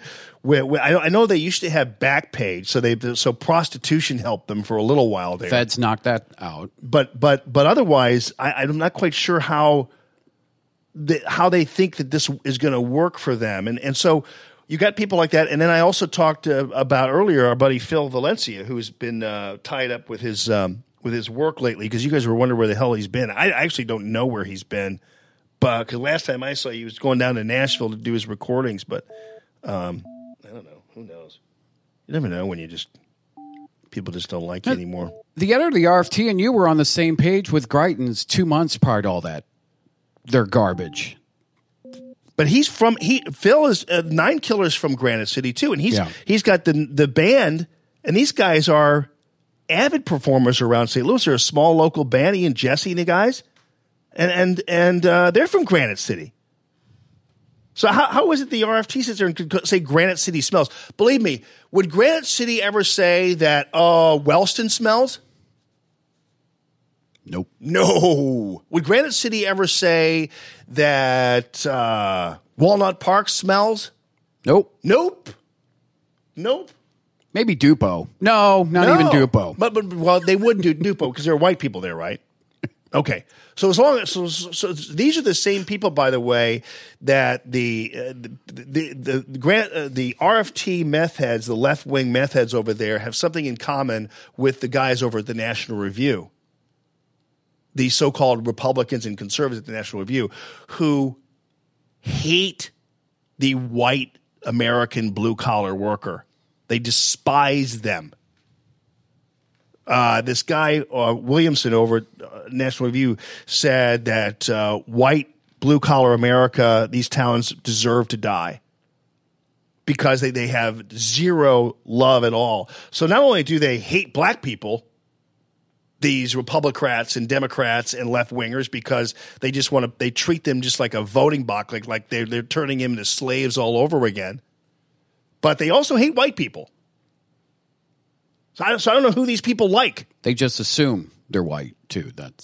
Oh yeah, well, and believe me, there are black people. I mean, I'm just saying that in their mind, the whole idea of a mill drives them crazy. The whole idea of some guy driving a pickup truck in Granite City, who might own a gun or whatever, and lives in Granite City and works in a mill, he must be an enemy of the state. Remember that term? I think it was in 2012 they kept using to disparage NASCAR dad. The deplorables. That's what they are. Hold on, Jimmy. He's got to be quick now. Jim Carafano. Jim Carafano, you're a lovely man. Thank you so much. I know you're on a tight schedule now, but I appreciate you, brother. No, how you doing? Sorry about that. Well, no, I felt like you for the past 7 days or 10 days or so. I was running all over Italy. I felt like, this is Jim Carafano, world traveler. And, I love, I don't know what about you, but I actually do love transatlantic travel, to tell you the truth. I don't know about the travel, but I love Italy. It's a great country and the people are terrific. Boy, they really They're pro-Trump there. Okay, it's interesting. Now, Jim and I have not had any conversation at all before today. And, Jim, I said the same exact thing in talking to people over there. And a lot of it has to do – because whenever we had a conversation about Trump, They were a little cautious talking to me because they probably figured I was an American and maybe hated him or whatever.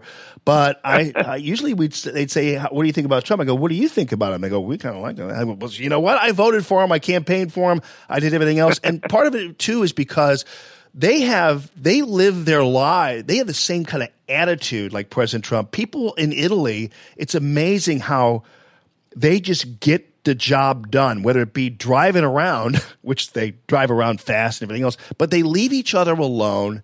And as long as everybody stays in their lane, so to speak, and cooperates, they're a strong, great country. Yeah, so it's interesting. So there's a lot of commonality because of kind of the populist movement or the popular movement in Italy and kind of the kind of thing Trump stands for. You know, too much government, too much bureaucracy, too much tape, too many taxes, concerns about immigration, concerns about not wanting their lives run by people in Brussels and Berlin, all very kind of much to what average Americans feel.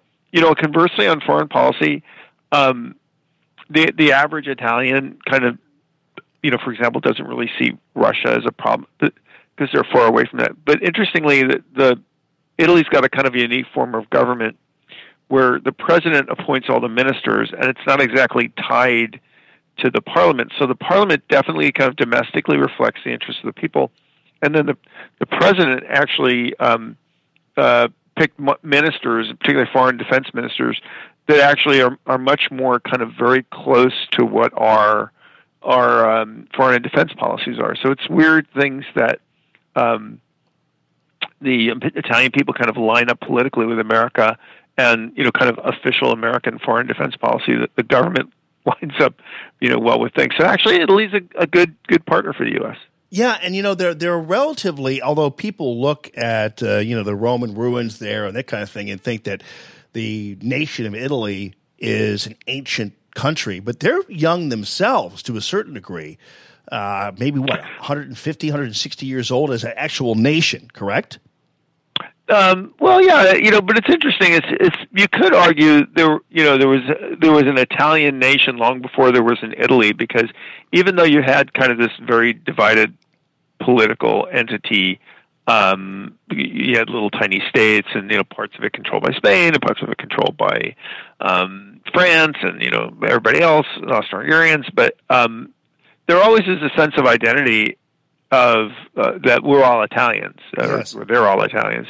So there was an Italian people long before there was an Italian nation state. I guess what I'm saying. When I was doing some of the Facebook lives from there, because I was I did. It was great, man. I flew into Paris, then flew from Paris to Florence, and I didn't enjoy the fact that the Air France people were letting people sit in the cockpit with them, which was a little bit odd to me, but nonetheless, I made it to Florence, and it was beautiful there. And one of the things that I talked about is a conversation I had regarding Italian pride and nationalism, and they are very nationalistic. They actually, a couple of the young people, and I don't want to get too far into the weeds here because I don't want to disparage them. What they were saying is they actually appreciated to a certain degree what Mussolini did until he actually got enamored with the Hitler thing, and then that didn't go south.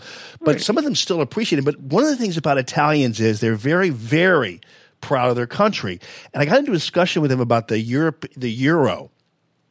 And because I collect coins, I collect stamps, and my grandparents used to be world travelers back in the old 40s, 50s, and everything else, and they always bring me back all these coins.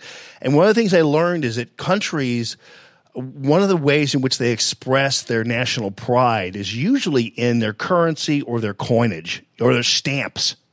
And when the euro came along, that was the one thing Italians, I know it's kind of a small, petty thing for some people, but for them, when they had to lose when they want to spend having their coinage and everything else dictated by the European Union, they didn't like that. Yeah. It's really interesting. So, you know, kind of make the bigger point here is I had very similar experiences to you. I was just in Croatia and Kosovo, but despite all the press and the screaming and the yelling, many Europeans are just like many Americans. You know, we love our countries. We just want to go to work, get government out of our lives. So the notion that Europeans hate Trump or Europeans hate Americans, well, some do, but there are a lot that don't. There are a lot that are kind of just like us.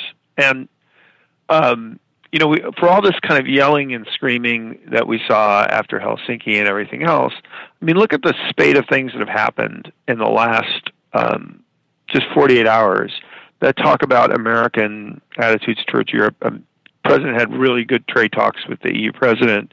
I actually said, look, our goal here is we should work to zero tariffs, which is great. U.S. reaffirmed that we do not recognize Crimea as part of Russia. We just gave another $200 million to Ukraine to help it defend itself. But they actually pushed off the Russian next meeting with the Russian president until next year. Lots of things happened just in the last, where Americans really said, look, we are partners. We get that. And I think about these initiatives, and obviously they are post-Helsinki designed to clean up for a lot of the confusion and everything from Helsinki. But what's important about all these different policy statements is they're not changes in U.S. policy. They're the reaffirmation of U.S. policy. And America and Europe are partners, but they're partners in the sense that you and I just talked about. We're not partners with some unelected bureaucrat in Brussels. We're a partner with people in Europe who, by and large, share our vision that we ought to live in a world that's peaceful and safe and prosperous and free. Yeah. What's interesting too, Jim, and I think you notice this, and I don't think this is any surprise to you, that Europeans are a lot tougher than they're given credit for. I think there's this notion that Europeans are just, a bunch of cappuccino, espresso drinking, kind of this and that. Right. But man, you go over there, and the Italians, in my experience, I've been in Paris before and noticed the same thing, but they're pretty tough. I can't really put my finger on it, but they're not a whole lot of whiners over there. People walk with a purpose, drive with a purpose, eat with a purpose, work with a purpose. It's pretty cool. Yeah. Hey, I got to run, but I hope that the people that are listening don't lose sight of this thing is the reason why people love Americans is because in many ways they see in us what they want in their own selves, run their own community, live their own lives. We shouldn't be afraid of engaging with the world. We have lots of friends. And the reason why I have lots of friends is because they admire who we are. Mm-hmm. And we need to stop disparaging ourselves and downgrading and damaging ourselves about who we are. And we need to stop listening to the haters, right? People need to do, I'm sure everybody would love to do go on vacation to Florence. But, you go out and see the world and you learn two things. The world loves us. And the other thing you learn is we're a people that's worthy to be loved. Yeah, and you really don't have to be on vacation. You can actually see, that's why it's good to go to places like Rome or one of the bigger cities and see how people operate, because you're not kind of in resort land and where everybody's. But this is right. But really, honestly, though, but you can get that even just on the internet by ignoring the news media. And I think there's a certain level, and I'll let you go here, but I do think that I could see this sometimes when President Trump travels and meets with the European leaders. There's even the French guy, he seems to kind of have this admiration of President Trump because he's not an American leader they've seen in a long time, perhaps even since Bush, maybe even since Reagan. And so I think they appreciate that to a certain degree and admire that, as you point out. And so I'm glad you pointed out, because I felt the same way. I definitely felt like they definitely did do like Americans, respect Americans, admire Americans, because they are a lot like Americans. So like that. All right, brother. Okay, man. All right. Good talking to you. Thanks for the time. Soon. All right, buddy. That's Jimmy Carafano from Helsinki. It's funny. We didn't brief each other at all about this whole thing, but it's the thing you instantly notice. Yeah. And let me tell you something else. And I'm not putting down disparaging America here, but they don't take any crap over there from anybody. And I noticed that the people that were the most disruptive in Italy, when there was any disruption at all, and there were very few of them, but anytime I ever saw the police dealing with somebody, they were from Northern Africa. Just saying. So, and I'm not saying it's not about blacks. It's about immigrants. The people they're having problems with over there are people who just popped out of nowhere there. You know what Italy said when the World Cup championship was won? Italy said, "Congratulations to South Africa on winning the World Cup." Oh yeah, of course. Because all the players. I know. Yeah. Yeah. But so what I'm saying is, and you go to the airports there, and you go to anything that is remotely possibly attractive to a terrorist, they have gigantic guns and they have a huge presence. And you know what? We were at in Pisa, or we were at the Colosseum, or whatever else, and these guys stand out there, and there are two of them. They have gigantic guns, and they have they're ready to shoot them at all times. So, their finger, like normally, would be not on the trigger, because you all know who, as gun owners, you never hold your gun with your finger on the trigger, but it's right there. It's over the trigger cover, and they stand there.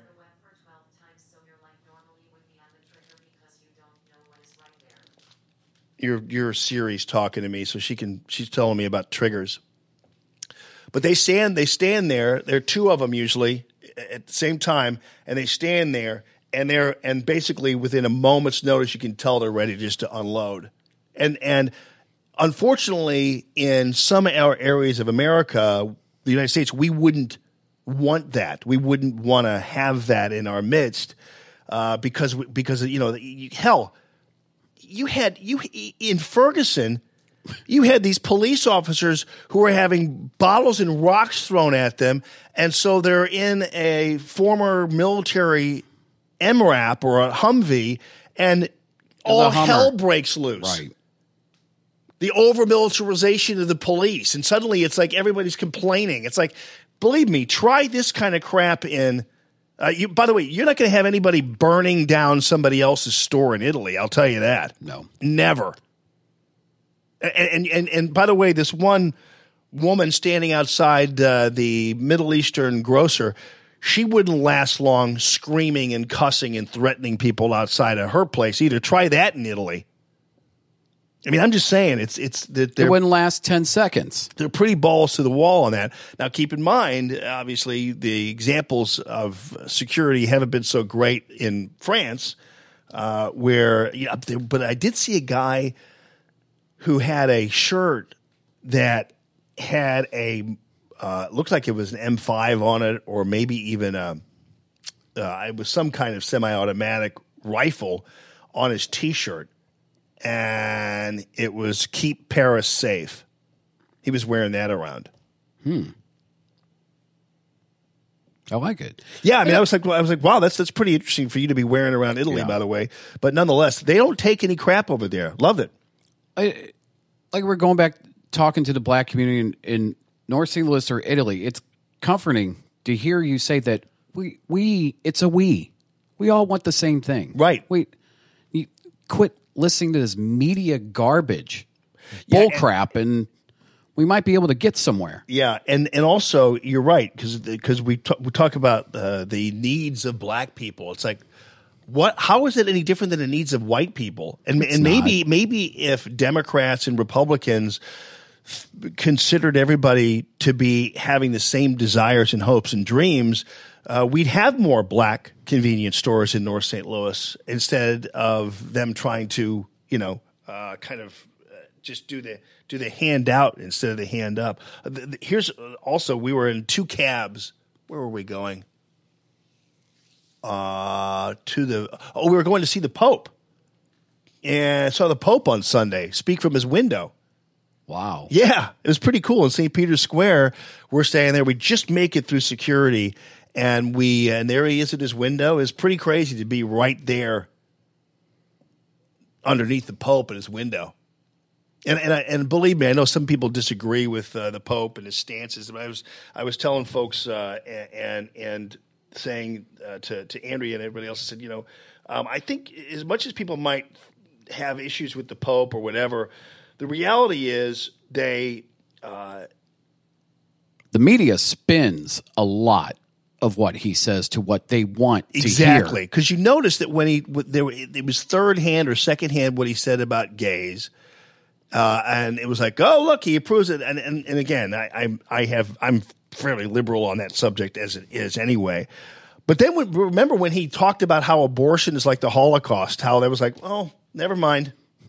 The left wing media and everybody else, Pope Francis wasn't so popular after all. They just simply ignored everything he said about killing the unborn. Right. It's pretty interesting in that sense. But anyway, we were on our way to see the Pope, and so we had to have 2 cabs. And so we leave the Coliseum and decide we're going to pell-mell to see the Pope because for his noon address, and it's noon. It's not 12:01 or 12:02. Not 45 minutes of worship.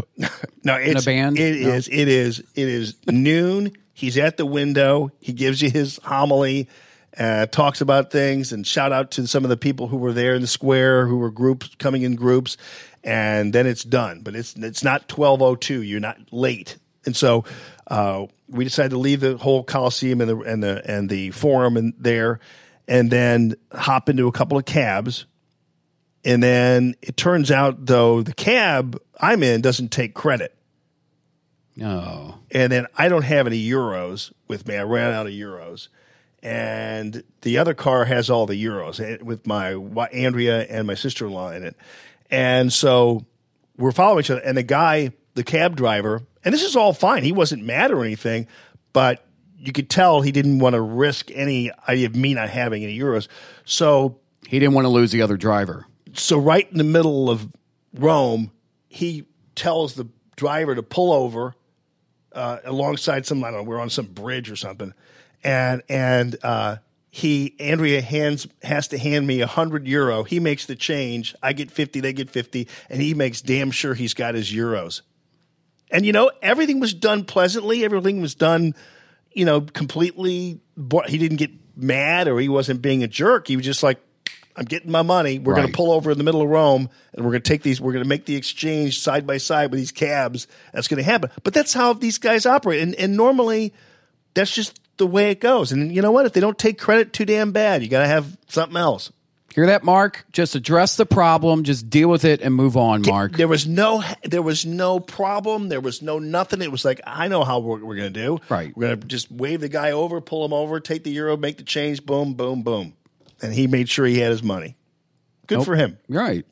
It was a great event. And I also went to that whole area there is beautiful. And seeing the Pope. Then we did go ultimately and do the whole Vatican tour. And you really, dude, why are you, I don't know where this guy was from, but he wasn't from Italy.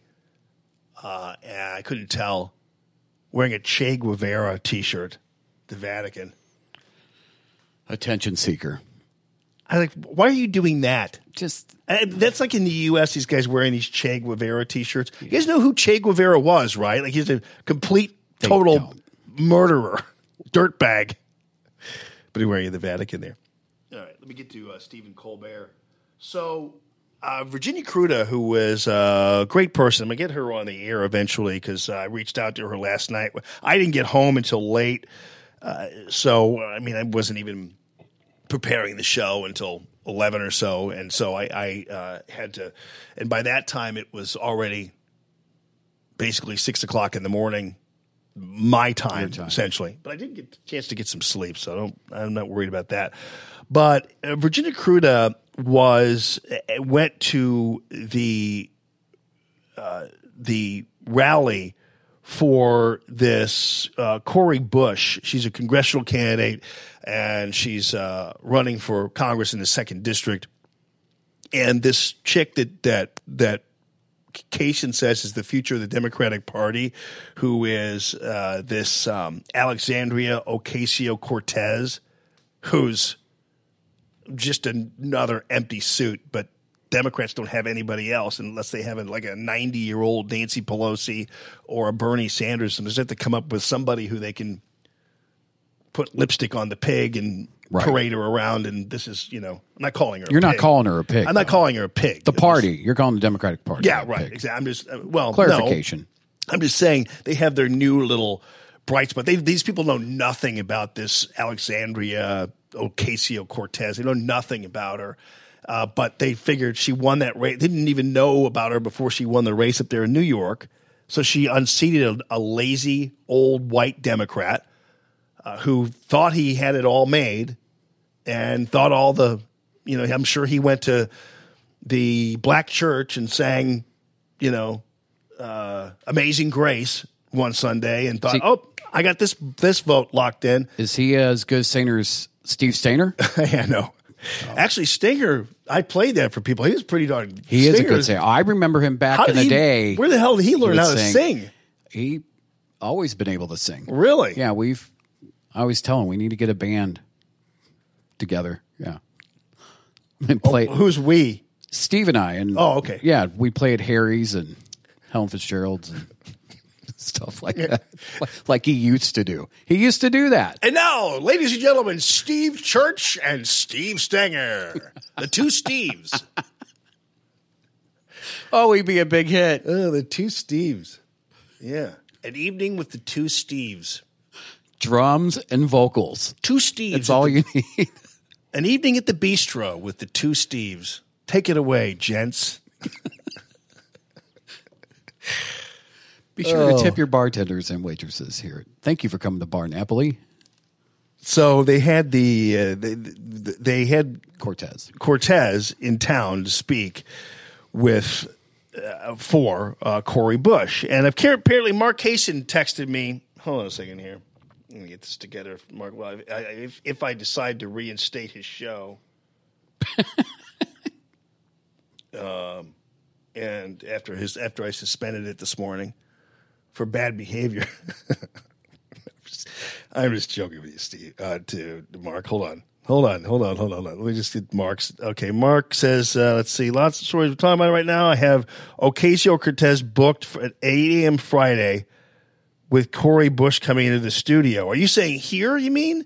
You mean into the Radio Free Alma studio, or is your show starting already, Mark? I didn't know that. I think it was for your show. He said something to me about that as well. Oh, really? Yeah. Okay, good. This will be good to talk to her then. You really, Mark, on my show? Because I'm okay with that. I'm cool. But I just Ocasio-Cortez. We'll see. Anyway, she's just one of these. She's like a Barack Obama. They just found their little. Yes, we can. They found a little totem. They found their Coke bottle they could all worship. And Ocasio-Cortez just happens to be that this time around. Forward with Cortez. So, yeah. So anyway, Virginia Kruta was there. She went to the rally. And Virginia is a longtime conservative activist and great person, lovely woman, and is one of the original Tea Party group folks. And so she attended a rally for Cori Bush. And Ocasio-Cortez spoke at the rally. And Colbert talked about the article that she wrote for the Daily Caller on the matter. And listen to how Colbert describes her. Frequent viewers of The Late Show know that a couple of weeks ago we had on Democratic congressional candidate Alexandria Ocasio-Cortez. She is... Listen to this. The applause sign is on. They've never heard of her until she defeated this guy. They never had you ever heard of Ocasio-Cortez's name before she won that election? Because here's how the Democrats operate, even the minorities operate, that's why you have people like Chuck Schumer and Nancy Pelosi and all these old white liberal dinosaurs running the program there, is because all the minorities are more than happy to let the white dinosaurs run the program. You understand that, right? I mean, as long as they're getting what they want, they're more than happy to have master controlling the liberal party. That's what this is all about. How else do you think that a person like Nancy Pelosi or Chuck Schumer could have been in power as long as they have been in power without any minorities coming out of the woodwork? Because the Democratic Party, that's how they treat minorities. Minorities are useful only as a voting bloc to them. Minorities are not to be included in any leadership positions. And so they're more than happy to have the plantation operators like Pelosi and Schumer operate things, and they just stand by the wayside as long as they get their little crumbs here and there and they get their little fiefdoms taken care of. So white Democrats and white liberals like Stephen Colbert and others were more than happy to have this old white dinosaur up there in New York who was supposed to ultimately take over the House minority leadership position from Nancy Pelosi. Or maybe even the House Speaker position if Democrats, if monkeys flew out of our rear ends and Democrats took over the House, he would be the House Speaker. So, but they were more than happy to have this old white dinosaur be bequeathed the seat again until Ocasio-Cortez comes along. Because believe me, Colbert had never heard of her before she won this race. Nope. And they're all, listen to the way they all cheer. They'd never heard of this woman. They act like they. Ocasio-Cortez. She is. Yeah, people. Yeah, that's the woman you're telling us is the future of the Democratic Party, right? Even though we know nothing about her. Excited about her. She is a self-described Democratic socialist, and she defeated one of the most established members of the Democratic Party, New York Congressman, and that baby doll head spider from the first Toy Story, Joe Crowley. Now, she's clearly a rising star of the Democratic Party, whipping up rallies for candidates across. But again, Colbert and the gang, they were more than happy with Joe Crowley and yes, they were in the House. Country. Believe me. Well, it's Saturday, funny, but yeah. She was in St. Louis to stunt for Democratic congressional candidate Cori Bush, and the rally was attended by a conservative columnist named Virginia Kruta. And what she saw shocked her to her core. She says when Ocasio-Cortez spoke, "I saw something truly terrifying. I saw just how easy it would be to fall for the populist lines they were shouting from that stage. I saw how easy it would be as a parent to accept the idea that my children deserve health care and education." Now, of course, we all know what Virginia meant by that. That basically there's this idea among Democrats and socialists that every individual is owed health care and education sponsored by the government. That's exactly what they're talking about here. Forced. And that's exactly what Virginia is talking about here and was clearly stating. And what she was also stating was that she understands why people, when given that opportunity by the government, two things, by the way, health care and education that are not enumerated in any way, shape, or form in the Constitution or by the federal government in any way, shape, or form, or even part of the enumerated powers of the federal government in terms of funding and everything else, because we all know what those enumerated powers are, but they don't include education and healthcare. Anyway, she's just simply pointing out how easy it is. So Colbert decides she's going to smear Virginia and try to describe her as some kind of horrible person, and for that matter, maybe even a horrible mother. And so here's how it goes. Yes, it's every parent's worst nightmare, that late night phone call. A voice saying, "Your college-educated child has just seen a doctor and she's going to be all right." No! Yeah, poor Colbert. How this guy has deteriorated. The joke didn't go over so well either. Well, they were trying. People to be there. First, I crashed that rally, then I hacked into Zappos using only my credit card. Now, he goes on to say something that I think is important for us to discuss. There, but for the grace of God go I. You know that God's a socialist, right?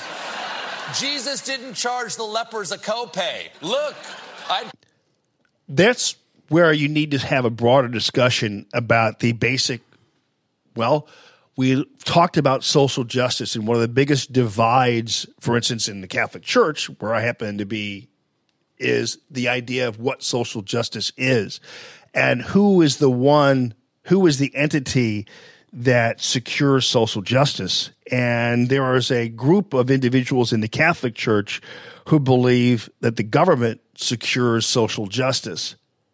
And therefore, they can excuse voting for abortionists, baby killers, and other individuals who do not respect life as long as those individuals are handing out paychecks. But those are people in the Catholic Church and religious people in general, and Colbert, who is Catholic but totally has no idea what Teach a Man to Fish is all about, or any of the teachings of Christ that I would dare say are far from being socialistic. In fact, the whole idea of teaching a man to fish is entirely asocialistic. It goes completely against, because otherwise Jesus would have said, give a man a fish, right? Right. But Jesus' teachings didn't say give a man a fish, correct? Correct. You're like, don't ask me. No, I agree. But isn't that the point though? Is that Jesus was far from a handout guy, and in fact he was a person who challenged people more than anything else in terms of his teaching. He challenged people to do better and be better and to stand up. He went into the temple and turned over the tables and defied the money changers and wanted people to be, and that wasn't a socialistic move on his part. That was a move in which he was basically draining the swamp, tell you the truth, and putting the power back in the hands of the people. Right. Faith and works.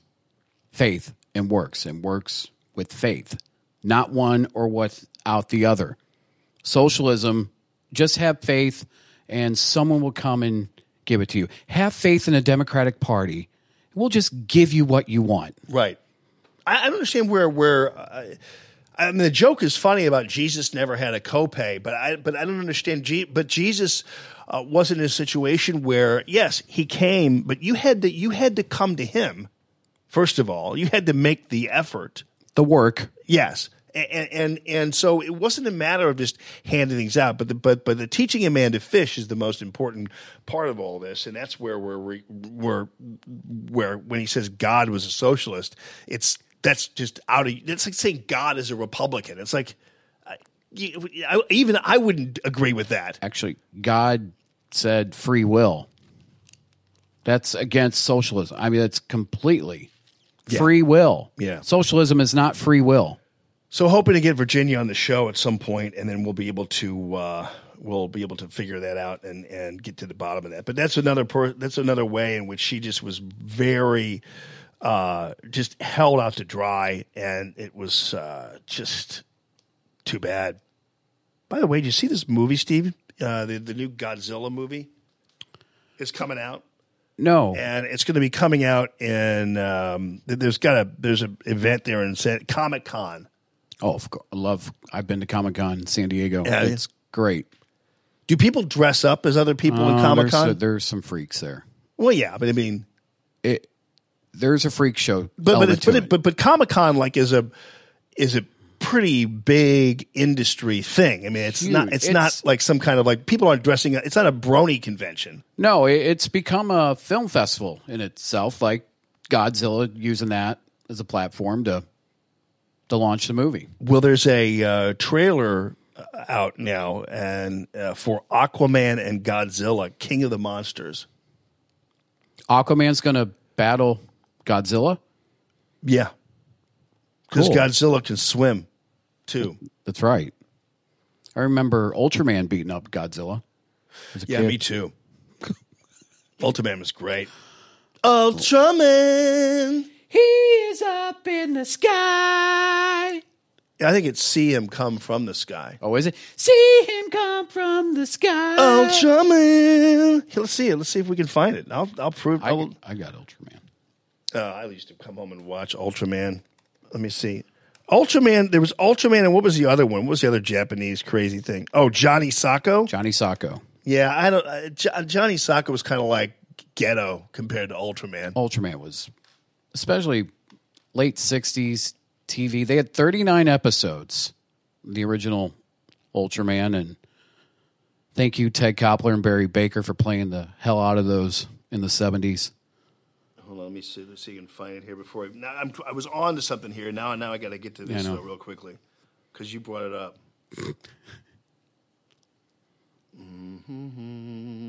What's that? Some here? Yeah, there is. No, I need the real. I know which one. The real Ultraman theme song. Go back to the top. Is that it? No, they modernized him. You can't do that. I'm trying to find the real original. Here. Put original. Yeah, thank you. Hold on. See, now I was going to talk about this big thing with Godzilla, but now I'm all the Ultraman. Johnny Sacco. Here. Original. Okay, here. English. Okay, here we go. That's it. Thank you, Stephen. Very nice producer. This is going to be great.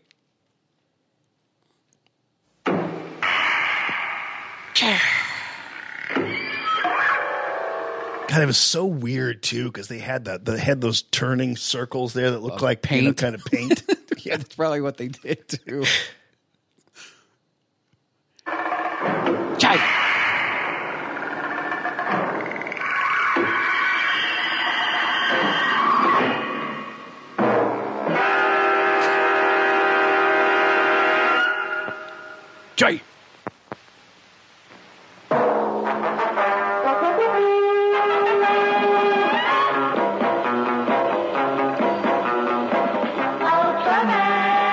Ultraman, here he comes from the sky. Here he comes from the sky. Yes. Awesome. My part of it actually is it's more disturbing that I knew that and less disturbing that you didn't know that. And the reason why that is because I have once again put myself in the commercial television savant Hall of Fame. I'm the Chauncey Gardner of 60s, 70s and television. also, when I was watching this, I was 3-4 years old, and all I knew was I thought it said Ultraman. Oh, that's right. You're younger than I am. Eegaboo gaga. My poor dad. So I was watching Ultraman. It was my favorite show, and so my dad would take me everywhere, and especially police headquarters on every other Thursday to get the paycheck. So everybody come up. Oh, is this your boy? And what do? I go. And I wanted. All I did was attack him. Thought I was Ultraman, and they're like, "Oh, what a nice boy you have." Ultraman, watch our hero fly. In a super jet, he comes from a billion miles away. Is it 1 billion miles away? 1 billion miles away from something, planet 7. That's a long way away. They could have gotten away with 1 million miles away, but they just had to add billion, didn't they? Japanese did. Yes. Let's make it long. Let's get farther away. Right. You could have just said 1 million. You could have said 100 miles away. It would have been fine.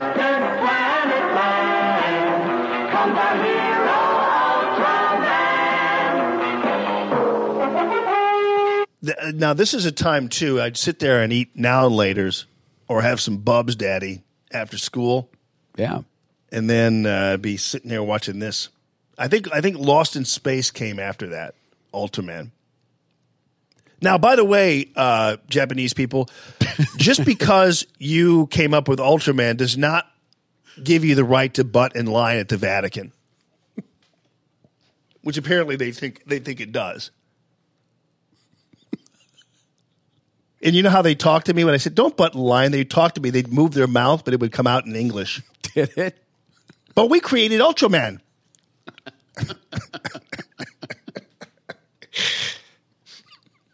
Haven't you heard of Godzilla? No, I mean, yeah, that's a reference to earlier. Yes. It's not right. It's not wrong to say that, right? You're just stating what happened. Yeah. You're just stating something that happened. You're using facts and telling a story about what happened. And it's not Asian people per se, but specifically people from Japan and China. Japan's the worst. Really? Oh, they have no desire whatsoever to cooperate in any fashion, whether it be in lines or in when you're paying or whatever it happens to be. They have no desire to be part of any kind of system or whatever. They believe they're like the entitled people of the world when they're traveling around. It's really, I mean, it's very obvious when you're in these places like that. It's crazy. I said, well, never mind. There's a movie on Netflix you should check out about the Japanese mob right after World War II. The gentleman that stars in it, he's also a lead singer of a couple of bands. I think I know what you're talking about. Great movie and fascinating of what was going on in Japan directly after the war and how the mob was taken over. Yeah. Or did, really. No, they're yeah, no. I And don't they were rude and mean then. Yeah. Yeah. They were ask maybe they're bitter. Ask Jamie. any World War II veteran what it was like to be fighting them. Yeah. I'm not, but again, I'm not. I really don't want to be. I don't know. I don't know whether that's race. I don't know whether that's somebody will find a way to couch that as some horrible you're just stating thing. But, something that happened to you. But yeah, my best friend in grade school, Japanese, and his dad was a student in WashU. And some of my best friends are Filipino. They never behave the way that these people were behaving. So I'm just saying. I'm telling you, it was very obvious what was going on, and they just don't give a flying rip about anything but themselves. Anyway, so we have the Aquaman and Godzilla, and you know what? By the way, it was a great trip. Those are just little passing commentaries. Yeah, it didn't ruin your. It's not as exciting as me talking about how happy I was to be able to drop by a store in a Mediterranean village in Italy and have them tong some white anchovies into a little plastic thing for me to eat right there on the street. Just waltz around. Man, that was one of. I mean, and I must be easily pleased, but boy, that was great. Never forget that. White anchovies, people. That's the food of the gods. So anyway, did you bring some back? No, because you can't really bring. They would not. They would frown upon you bringing.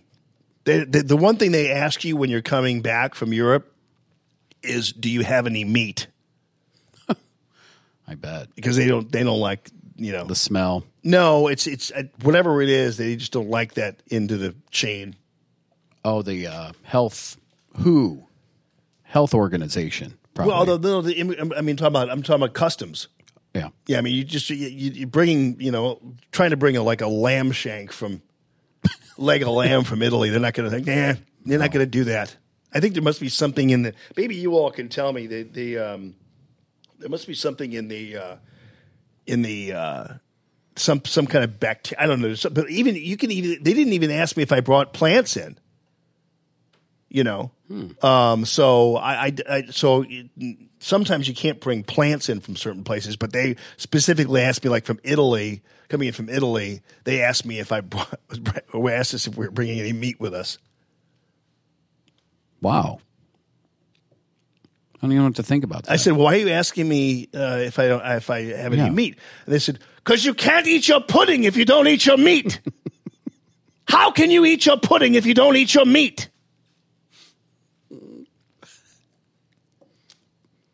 Ultraman. Aquaman versus Godzilla, King of the Monsters. Is changing. The mass extinction we feared has already begun. So, what do you think you're seeing when the mass extinction we feared has already begun? Let me start this from the very beginning again, okay? Here. Our world is changing. The mass extinction we feared has already begun. Is it a smokestack mill in Granite City? No. Oh. The kid is looking at an American flag. I was close. And we are the cause. Okay, DC. So this is the young left-wing Godzilla comic people speaking out.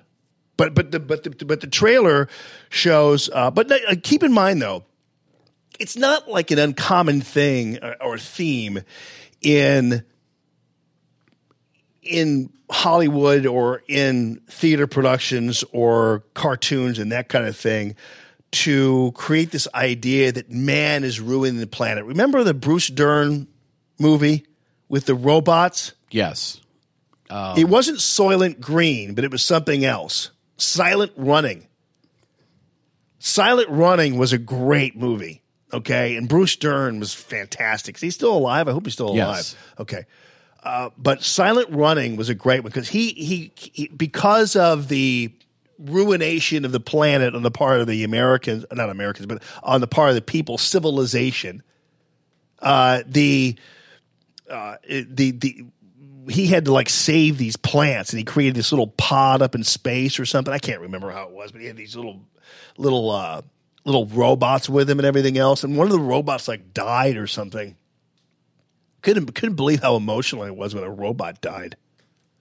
Like one of his little robot things. And it died. I remember crying when Benji's little white Maltese buddy died. I was like, but that's about it. I think so man's abuse of the planet isn't that unusual of a theme. It goes all throughout, and it's not also beyond the realm of comprehension, having just come back from Italy and seeing the fall of Rome. I mean, people have some people, when left to their own devices, have a tendency to kind of destroy themselves. Right. You know what I mean? Bruce Dern is 82 years old. Awesome. Boy, he must have been a young man in Silent Running then. But anyway, this movie, the Godzilla, basically, it's the humans are devastating the planet thing. But in this case, it's just the Americans. The world is changing. Kid looks at the American flag. The mass extinction we feared has already begun, and we are the cause. We are the infection.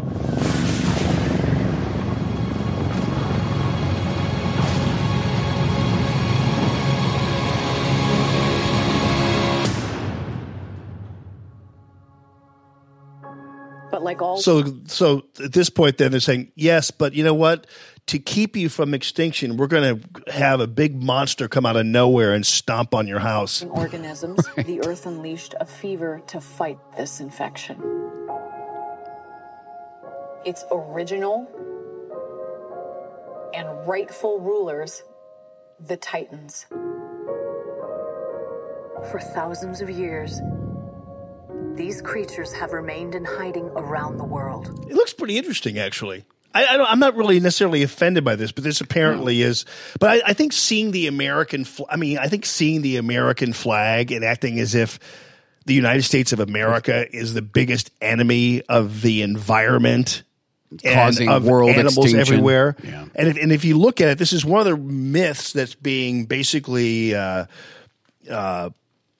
promoted by the Europeans and promoted in some cases European left wing or whatever, and by even the Chinese for that matter, is that the fact that we're not part of this global warming agreement anymore is because nobody else was complying with it. We were spending millions and millions and millions of dollars complying with regulations installed by the world eco warriors in this green agreement that we were part of before, that we wound up leaving because we were the only ones holding up our end of the bargain. Did you say green agreement or racketeering agreement? Well, it was one of those. And people attack the president for opting out of it, but the reality is, and tearing it up, but the reality is China wasn't doing anything. No. China was building more coal plants, not less. While we were shutting coal plants down, there was China creating coal plants. India, same thing. But these people were not complying. We were putting Americans out of work to comply with these agreements. So that's why it's a little bit of a stretch to have to look at this trailer and see that, oh, I see the biggest problem that our world has is the Americans because of what we're doing to the land and water, and only Godzilla is the thing that's going to help us. So Godzilla's trying to save. I never know if Godzilla's a good guy or a bad guy.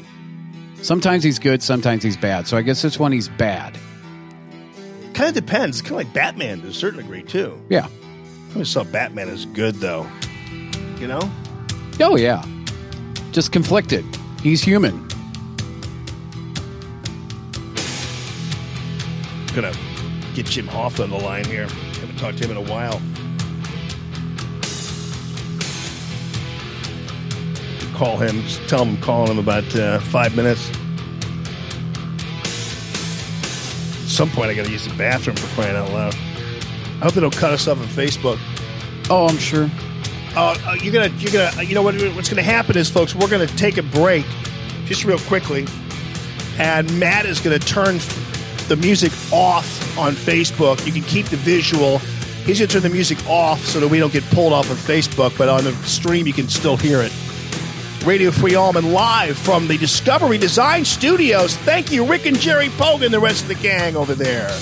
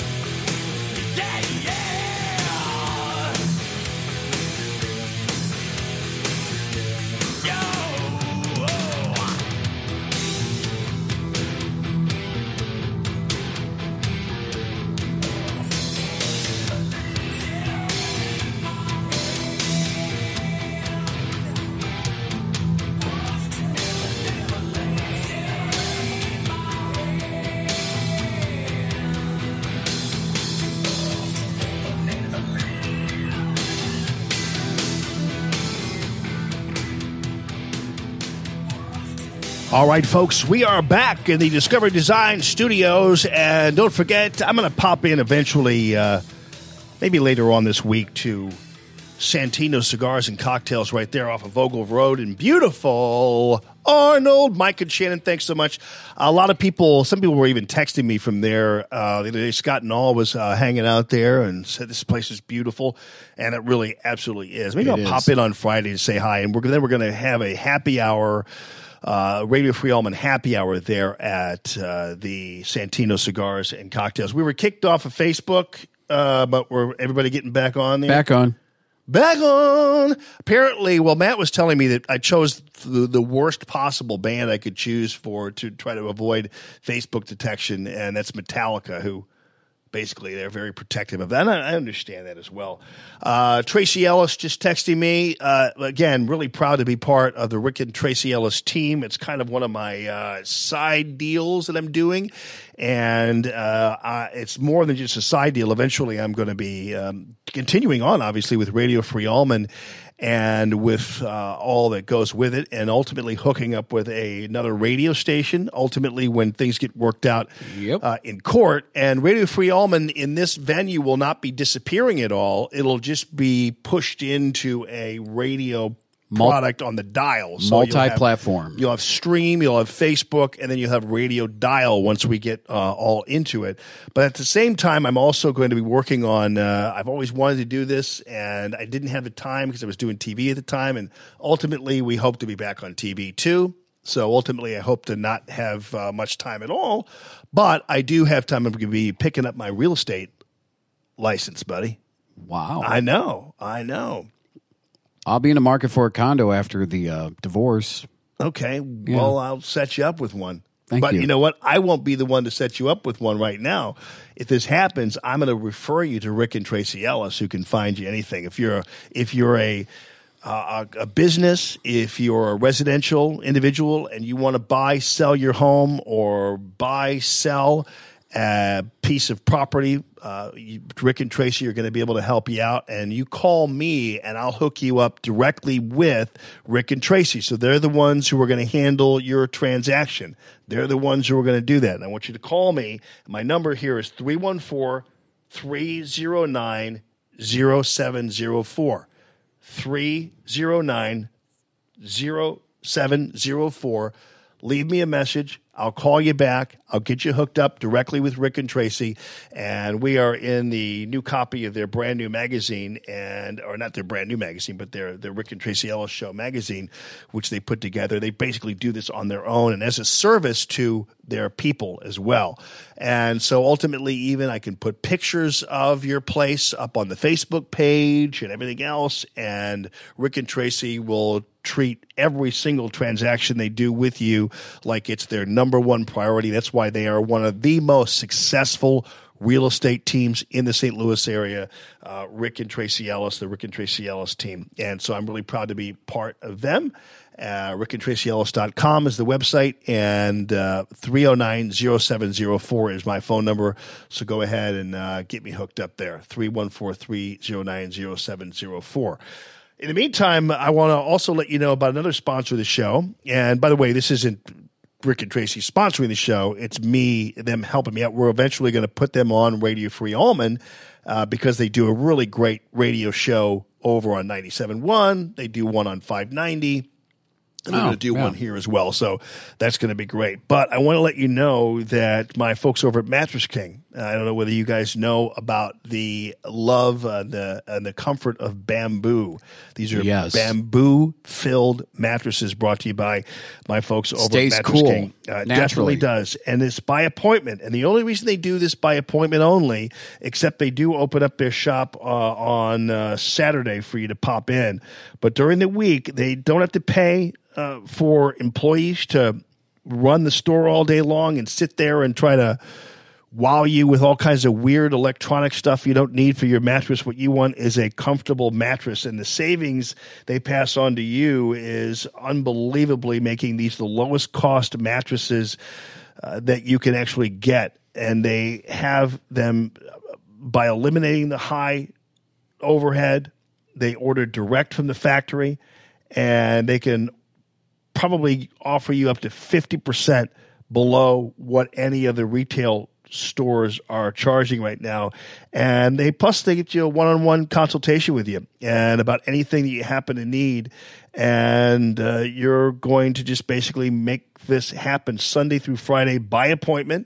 And for those of you who don't want to make appointment, they're open from Saturday from 10 to 2. And so they do offer the Symbol mattress. The Symbol mattress is a long-time mattress, 1961, and uses bamboo for the added comfort and everything else. So I want you to check them out there on Facebook, facebook.com/OneMattressKing.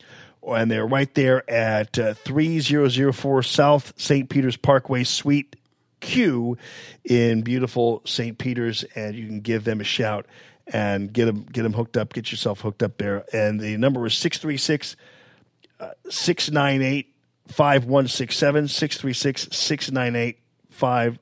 636-698-5167. And the reason why it's important for you to go to Mattress King or to do your business through Rick and Tracy or to go to Santino Cigars and Cocktails, or if you are a fleet person, to make sure you go to Discovery Design, where you're going to have any truck built to your specifications, or why you need to seek out Dr. Eric Naputi, for all of your health needs. These are people who are supporting Radio Free Allman. Ultimately, Golden Oak is just adding on to a brand new frontier when it comes to supporting the show. I'm really proud to have Golden Oak Lending as part of the show, and we'll talk more about that down the line.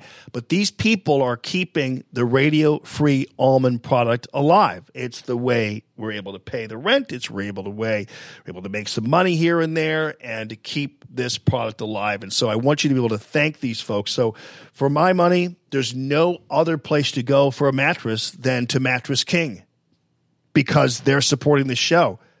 There's no reason why you can't go to Santino Cigars and Cocktails to buy your bottle of liquor, because he also will sell you a bottle of your favorite whiskey, your favorite gin, your favorite vodka. He has his own tequila, whatever, or just go there and drink, have a cigar. There's no other place you need to go to get your trucks made and built up, and your conveyors, and you're a builder, you're a concrete mixer, you're a hauler, whatever it happens to be. Discovery Design is the only place you should go, because Rick and Jerry and the rest of the gang, they're huge supporters of the show, and they're one of the only reasons why we continue to be on the air and ready to rock. So I want to make sure you guys know that these are people who, these are the reasons why you're getting all of this free.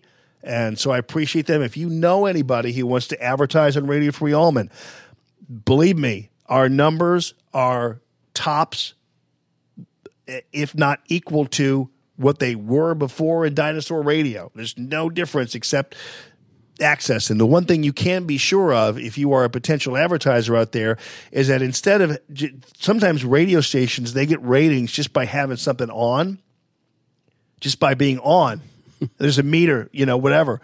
With Radio Free Allman, the people who are listening to this show right now are people who have made an effort to listen to the show. They've downloaded the app.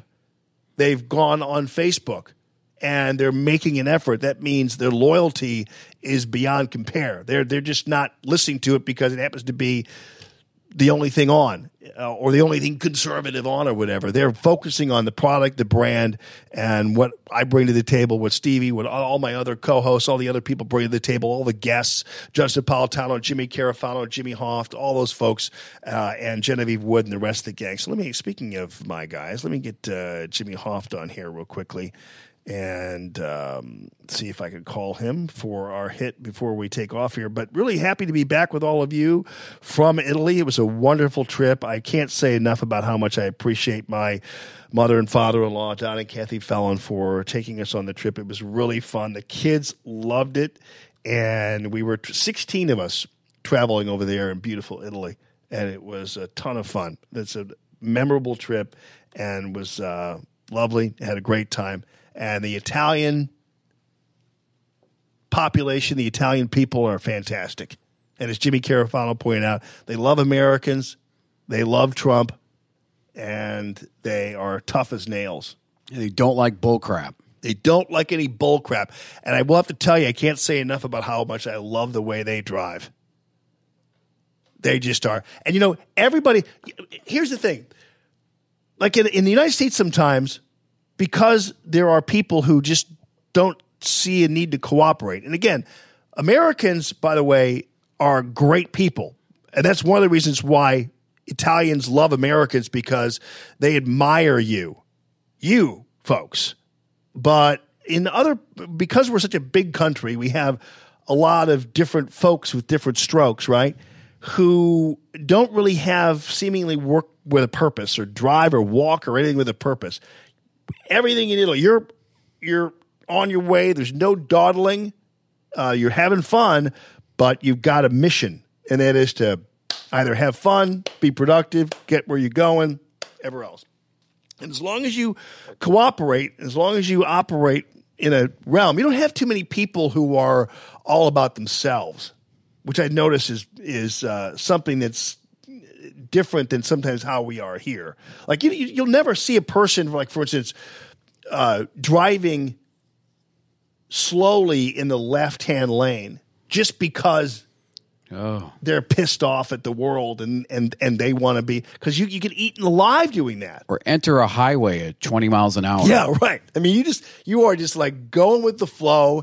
And one of the things I also noticed is that there are hardly any stoplights anywhere. And the stoplights they do have are just to allow people to cross in a busy intersection.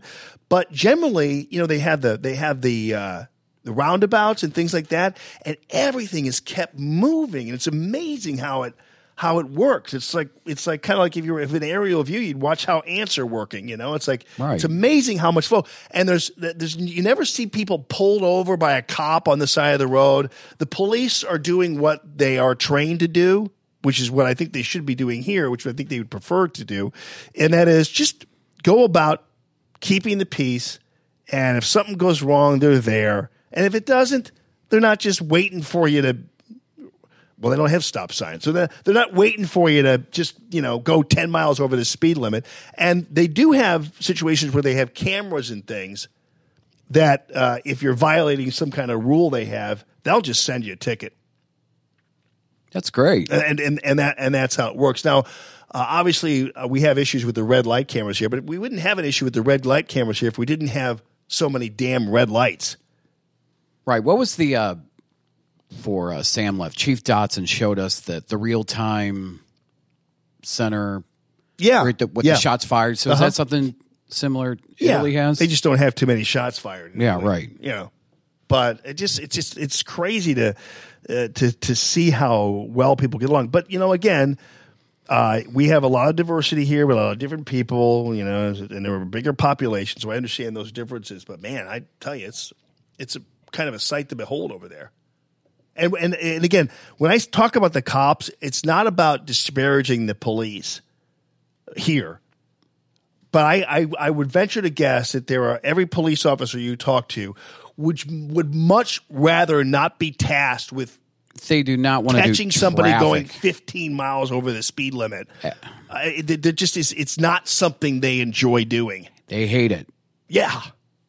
You know, or having to do other kind of, I don't know. I just think it's sometimes busy them with. Let's say that St. Louis City and St. Louis County police departments hate doing traffic. Well, and you know, I think some of these other guys do too. Yeah. I mean, I'm sure the guy sitting there off of 170 probably doesn't want to be there any more than we want him there. No. I mean, he'd rather be doing what he was trained to do, not pulling somebody over for a minor traffic violation. You know what I'm saying? Let's call Jim Hoff, see what he's up to. Good morning this morning. Hello, this is Jim. I'm sorry I missed your call. Oh, Please leave come a message. on. I'll get back to you as soon as I can. Thanks. Okay, Jim. Bye, Jim. Bye, Jim. At the tone, please record your message. Okay. When you've finished recording, you may as hang well up leave him a or message. press 1 for more options. Hey, Jimmy, sorry I didn't text you right back, man, but if you can be on the show, just give me another shout, and we will do that. We'll get you back on, or otherwise we'll just get you on tomorrow. So that's fine. Thanks, buddy. Looking forward to talking to you again. See you, man. Do you ever have the people where they have their phones and their messages? Hello? I can't come to the phone right now, but if you leave your name and number, I'll get back to you right away. Who did that? I think Smash had a greeting like that for a while. He's like, hello. Hello. I think that's actually kind of funny in its own in its own obnoxious way, you know? Yes. Let me see here. You see Chris Hayes. This is a very in speaking about Americans, when they try to do something good for the environment, basically a lot of it's gratuitous kind of stuff. Like when we were driving to the airport yesterday in Rome, they had these gigantic solar panels that were powering office buildings and all that kind of stuff. And there's a market for it over there for whatever reason. And I think a part of it has to do with our government regulations. Part of it has to do with the fact that there's just not quite the appetite for it here yet. But generally, there's just there's not a marketplace for solar power here. That's why like Solyndra had to use government money for it, everything else. And also, for instance, over in Europe, there's a lot of people on motorcycles. Or are they BMWs over there? Hondas. A lot of Hondas. Okay. A lot of BMWs though. But more like and again, what I was pointing out too is one of the reasons why I think President Trump should be celebrated today instead of denigrated in the aftermath of the European Union caving to his threats is that, contrary to what people might think, what he's doing is he's opening the markets for people like Harley Davidson over there. If Harley would only put together a good marketing strategy for their street bikes, which they just haven't done. But part of that reason is because the Europeans have been taxing our exports. So in a place like Italy, where everybody ought to be driving a Harley street bike, they don't because they tax our exports so much. That's going to end. So if Harley can step up and put together a good street bike that they can sell over in Europe, knock yourselves out. President Trump is the one who's going to allow you and help you do that. That's the bottom line. That's how it's all going to work. That's how it's going to happen. And so in Italy, for instance, we would have, if we had the kind of motorbiking that they had in Italy, it wouldn't work. You know why? Why? Because there are too many stoplights. There are too many. There are there are too many restrictions on the roads that make it viable for you to be a motorcyclist in the United States of America. Because part of the art of being able to run around in Europe on a motorcycle is to keep going.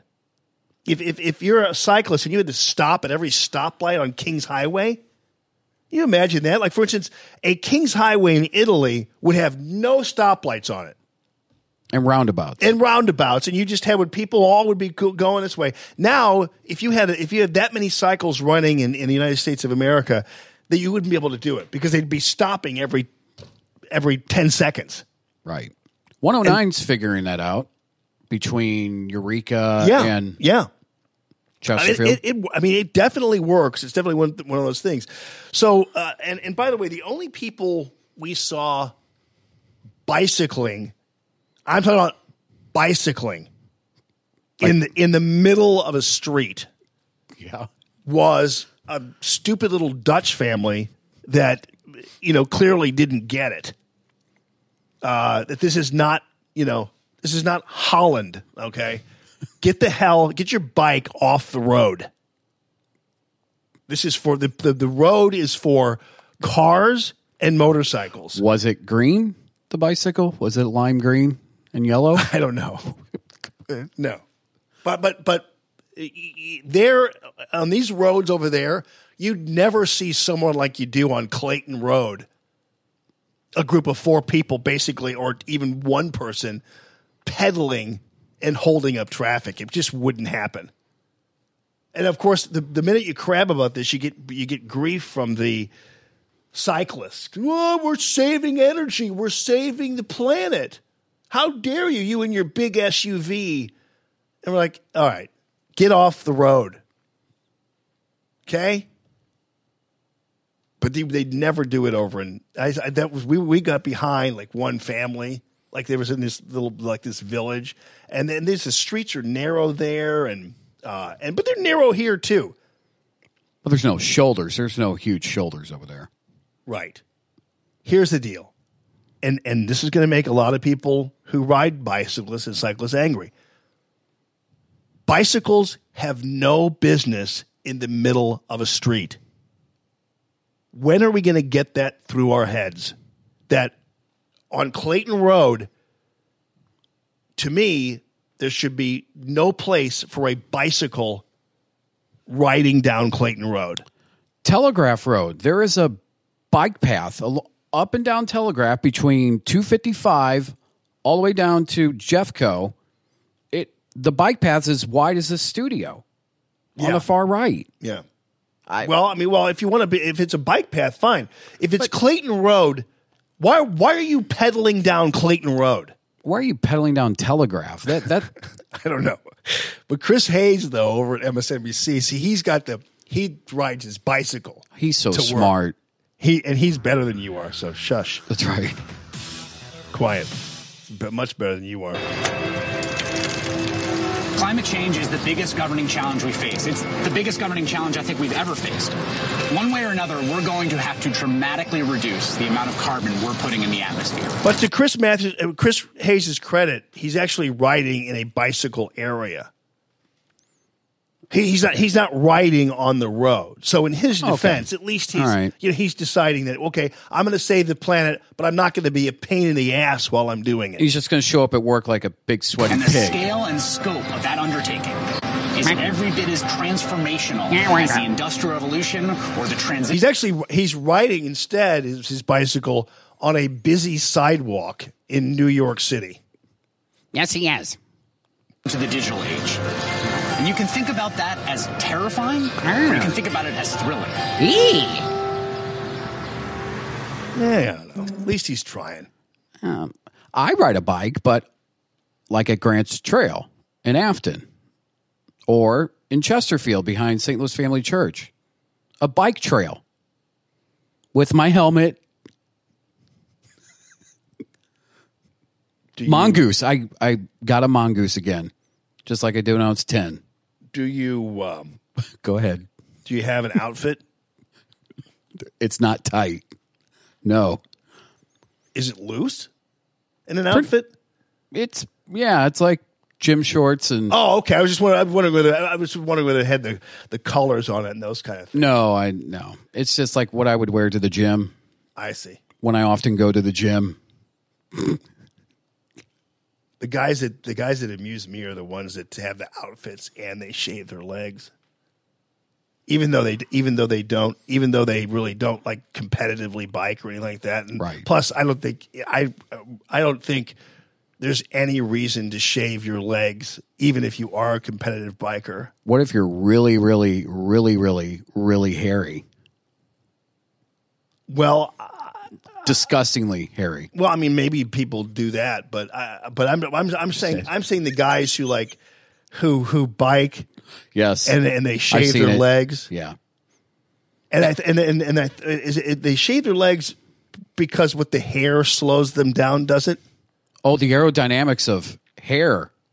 Oh, its studies have proven over the years about men's hair and biking and how it slows it down. I mean, that's the first thing they talk about in the Olympics and the Tour de France is their shaved legs. I think there are guys who only ride bicycles just so they can shave their legs. That's weird. Yeah. Is it any weirder than shaving your legs, period? No. Okay. Which I don't. I know you. I wasn't. Why do you keep acting like I'm accusing you of shaving your legs? I'm not. Okay. I'm just saying that's the weird thing about me is these guys who do the weekend riding. You know, they're the ones you kind of get behind when you're trying to do something on a Saturday morning, and they're out with their group. Yes, I've seen the group and their shiny legs. Somebody accused me of shaving when I was doing my live from Kansas City. Jeff King's I'm just not very hairy all the time. Everywhere. Jeff King at Cool Fire Media, his editor is a competition bike rider. I don't, but we have to ask him. We have to ask Eric Stanley if he shaves his legs for such events. Did you see what happened when Caitlin Collins, the White House reporter? I'm glad Trump did this. I don't see this as an end to the First Amendment or a threat to the First Amendment. I cue all the stories about all the journalists killed in third world countries, right? Happens every time President Trump says anything remotely negative about the media. And so the shave leg police coming to get you. So the Caitlin Collins decides that it's going to be her prerogative just simply to shout questions at the president during a formal event or what have you. And what they did was they basically kicked her out. They said we're not going to, we're not going to allow this anymore. I hope that happens to Jim Acosta at some point, where they're just shouting question at these events, when the reality is all they're doing is shouting them. And the president can't even hear them. Right, for their own purposes. So Chris Matthews decides, and by the way, it was disappointing that Fox News decided this was going to be their crusade too. They decided that they were going to take this as their issue to defend the First Amendment and beyond. So Matthews, though, takes it even further to try to couch this into some kind of sign of a dictatorial regime. But the bottom line is this is a president who is so sensitive to criticism that he can only live within his own echo chamber. And this, of course, comes as he can. Yeah, by the way, see how and this is Chris Matthews in this panel of people who I've never heard of. But imagine somebody shouting at Barack Obama while he's doing something. And it was somebody from Fox News. You're just doing that because he's the first black president. Show him some respect. Right? Right. Used to attack the press as the White House is barring reporters from events, as he was telling people just yesterday, don't listen to or believe what you hear in the news. So it's just, the very fact that the media, it's so funny how they're being criticized. Like the fact that we say don't believe everything you hear in the news is some kind of affront to them. Like they gotta scroll out the entire list of journalists killed in Guatemala and South Africa when we say don't believe everything you read and hear in the news. I'll do a sports analogy in this. So the manager took the kid out in the 7th inning, right, for the no-hitter. What if Bernie Miklasz or anybody in the press box started yelling questions at the manager during the game? What would happen to them? And there would be no argument. They'd be thrown out. I mean, it's just journalism. It's professional protocol in the media. There's a time and place that you'll have your opportunity to ask the White House or the president a question. This, or any event, is not that time. Shut your damn mouth. Why is it just so hard for people to conform and just to be part of a system that we've been using for a long time now in terms of questioning? President Trump is one of the most accessible presidents we've had in the past 2 decades. Right. The guy's walking to Air Force to the chopper to Marine One, and he'll stop in the driveway and talk to people. There are plenty. The fact that journalists don't have opportunities to ask President Trump a question is crazy. It was worse under Obama. And that you didn't get any complaints about that. You didn't have people shouting or anything else. But President Trump is always making himself accessible to reporters. He has these big open cabinet meetings where people can ask him questions while he's sitting there, for crying out loud. So how is it possible that this guy is the main enemy of the news media when he's the most accessible? The news media have become addicted to themselves. They want to be the story. Just look at ABC's headline. Oh, because of what we reported last night. Yeah. Trump did this. I was gone. You mentioned sports. I was gone when Matheny was fired. How'd that go over? Not well. I mean, because everyone's pointing the finger at Mozeliak. I mean, what can Matheny do? And now we got a manager that takes a kid out who was going to make Major League Baseball history to throw a no-hitter in his first time pitching in the majors, and he took him out just because, we all knew he couldn't throw it. Well, okay. What inning did you take him out in? 7th? Yeah. Wow. He's doing a no-hitter? Yes. First time pitching, starting in the majors. Wow. So what was the score? It was pretty. I think it was like something 1-0, to 0, right? 1-0. Wow. 1-0. That's amazing. Yeah. So I don't think this is just the beginning. I hope. I think we should do everything we can to get Jeff Luhnow back from the Astros. Yeah, you got to pay him a lot of money. Yeah. But here's the thing, though. I was wondering about this while I had heard about this while I was overseas, and has there ever been a team in the history of baseball that has gone to the playoffs with an interim manager or after a manager has been fired mid-season? I mean, the only thing I could possibly think is with the Yankees and when Billy Martin was going in and out a lot. See if somebody might know on Facebook. I'll put the Facebook back on, but we got to get going here. But still, I want to say Yogi Berra was interim, and they went to the playoffs with him when Billy Martin got fired. But that's the only. Okay, I don't know whether my face is this. I need to catch up on the Facebook thing. So, do you all know? Oh, what did I do here? Oh, that must have been cut off. Okay, what did I do here? Sorry, you guys. This is horrible radio. Just trying to catch up here. Yeah,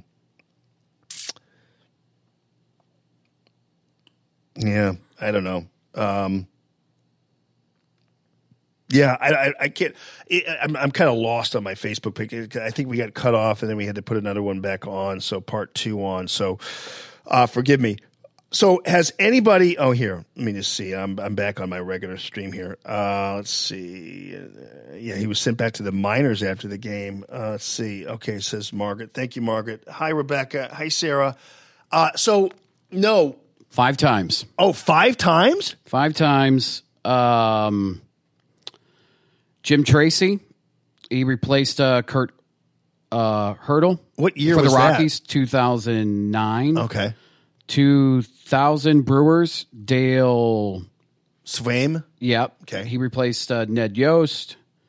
2004, Phil Garner replaced Jimmy Williams. The Marlins in 2003, Jim McKeon. I remember that. Jeff Torborg. Yeah. In 96, Bill Russell when he replaced Tommy Lasorda in the middle of the season. Oh, wow. Okay. Did Lasorda get sick or?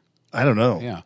But so it did. Thought the Yankees though for sure. So it did happen. Okay, in modern history, Yeah. Is that like 1898? No. You know, Or long like- stockings, coach. Or like I said, it was Billy Martin was a revolving door with Steinbrenner back in the day. All right. Well, then, okay. I mean, it's possible, but it just doesn't seem with the Cardinals. So I don't know. Matheny was. There must have been something else going on that precipitated that. I think there was a certain level of Cardinal fans getting a little bit restless, but who knows?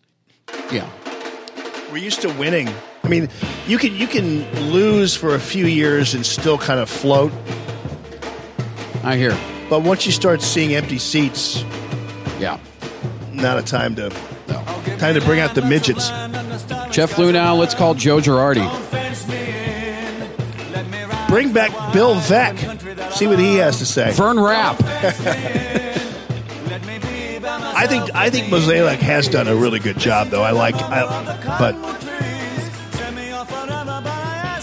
I think Jeff Luhnow did a great job when Jocketty left. Yeah. And we're now seeing the effects of no Jeff Luhnow. So let me turn on the music so you can. What were you saying again? We're just now seeing the effects of when Jeff Luhnow. I'm sorry. I turned the wrong. What were you saying again? No, I'm serious. We're now seeing the effects of a no Jeff Luhnow Cardinal.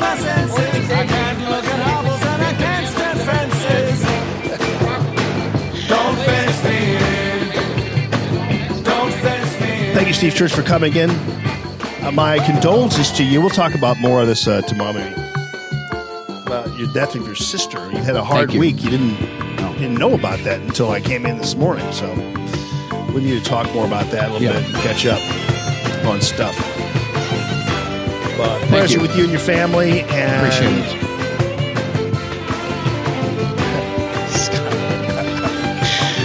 All right, folks. Have a great rest of your day, everybody. Thank you very much. Happy to be back and glad especially to be back with you. RadioFreeAllman.com. Don't forget we have those brand new colors in the tanks. Thanks to Gia Valenti and her great ideas. And thank you all very much. We'll be back tomorrow. RadioFreeAllman.com. Thank you to Discovery Design. DiscoveryDesignInc.com. All kinds of innovations for your lovely fleet of trucks. And Rick and Jerry Pope, great friends of the Allman brand. So I appreciate you guys very much. Have a good one.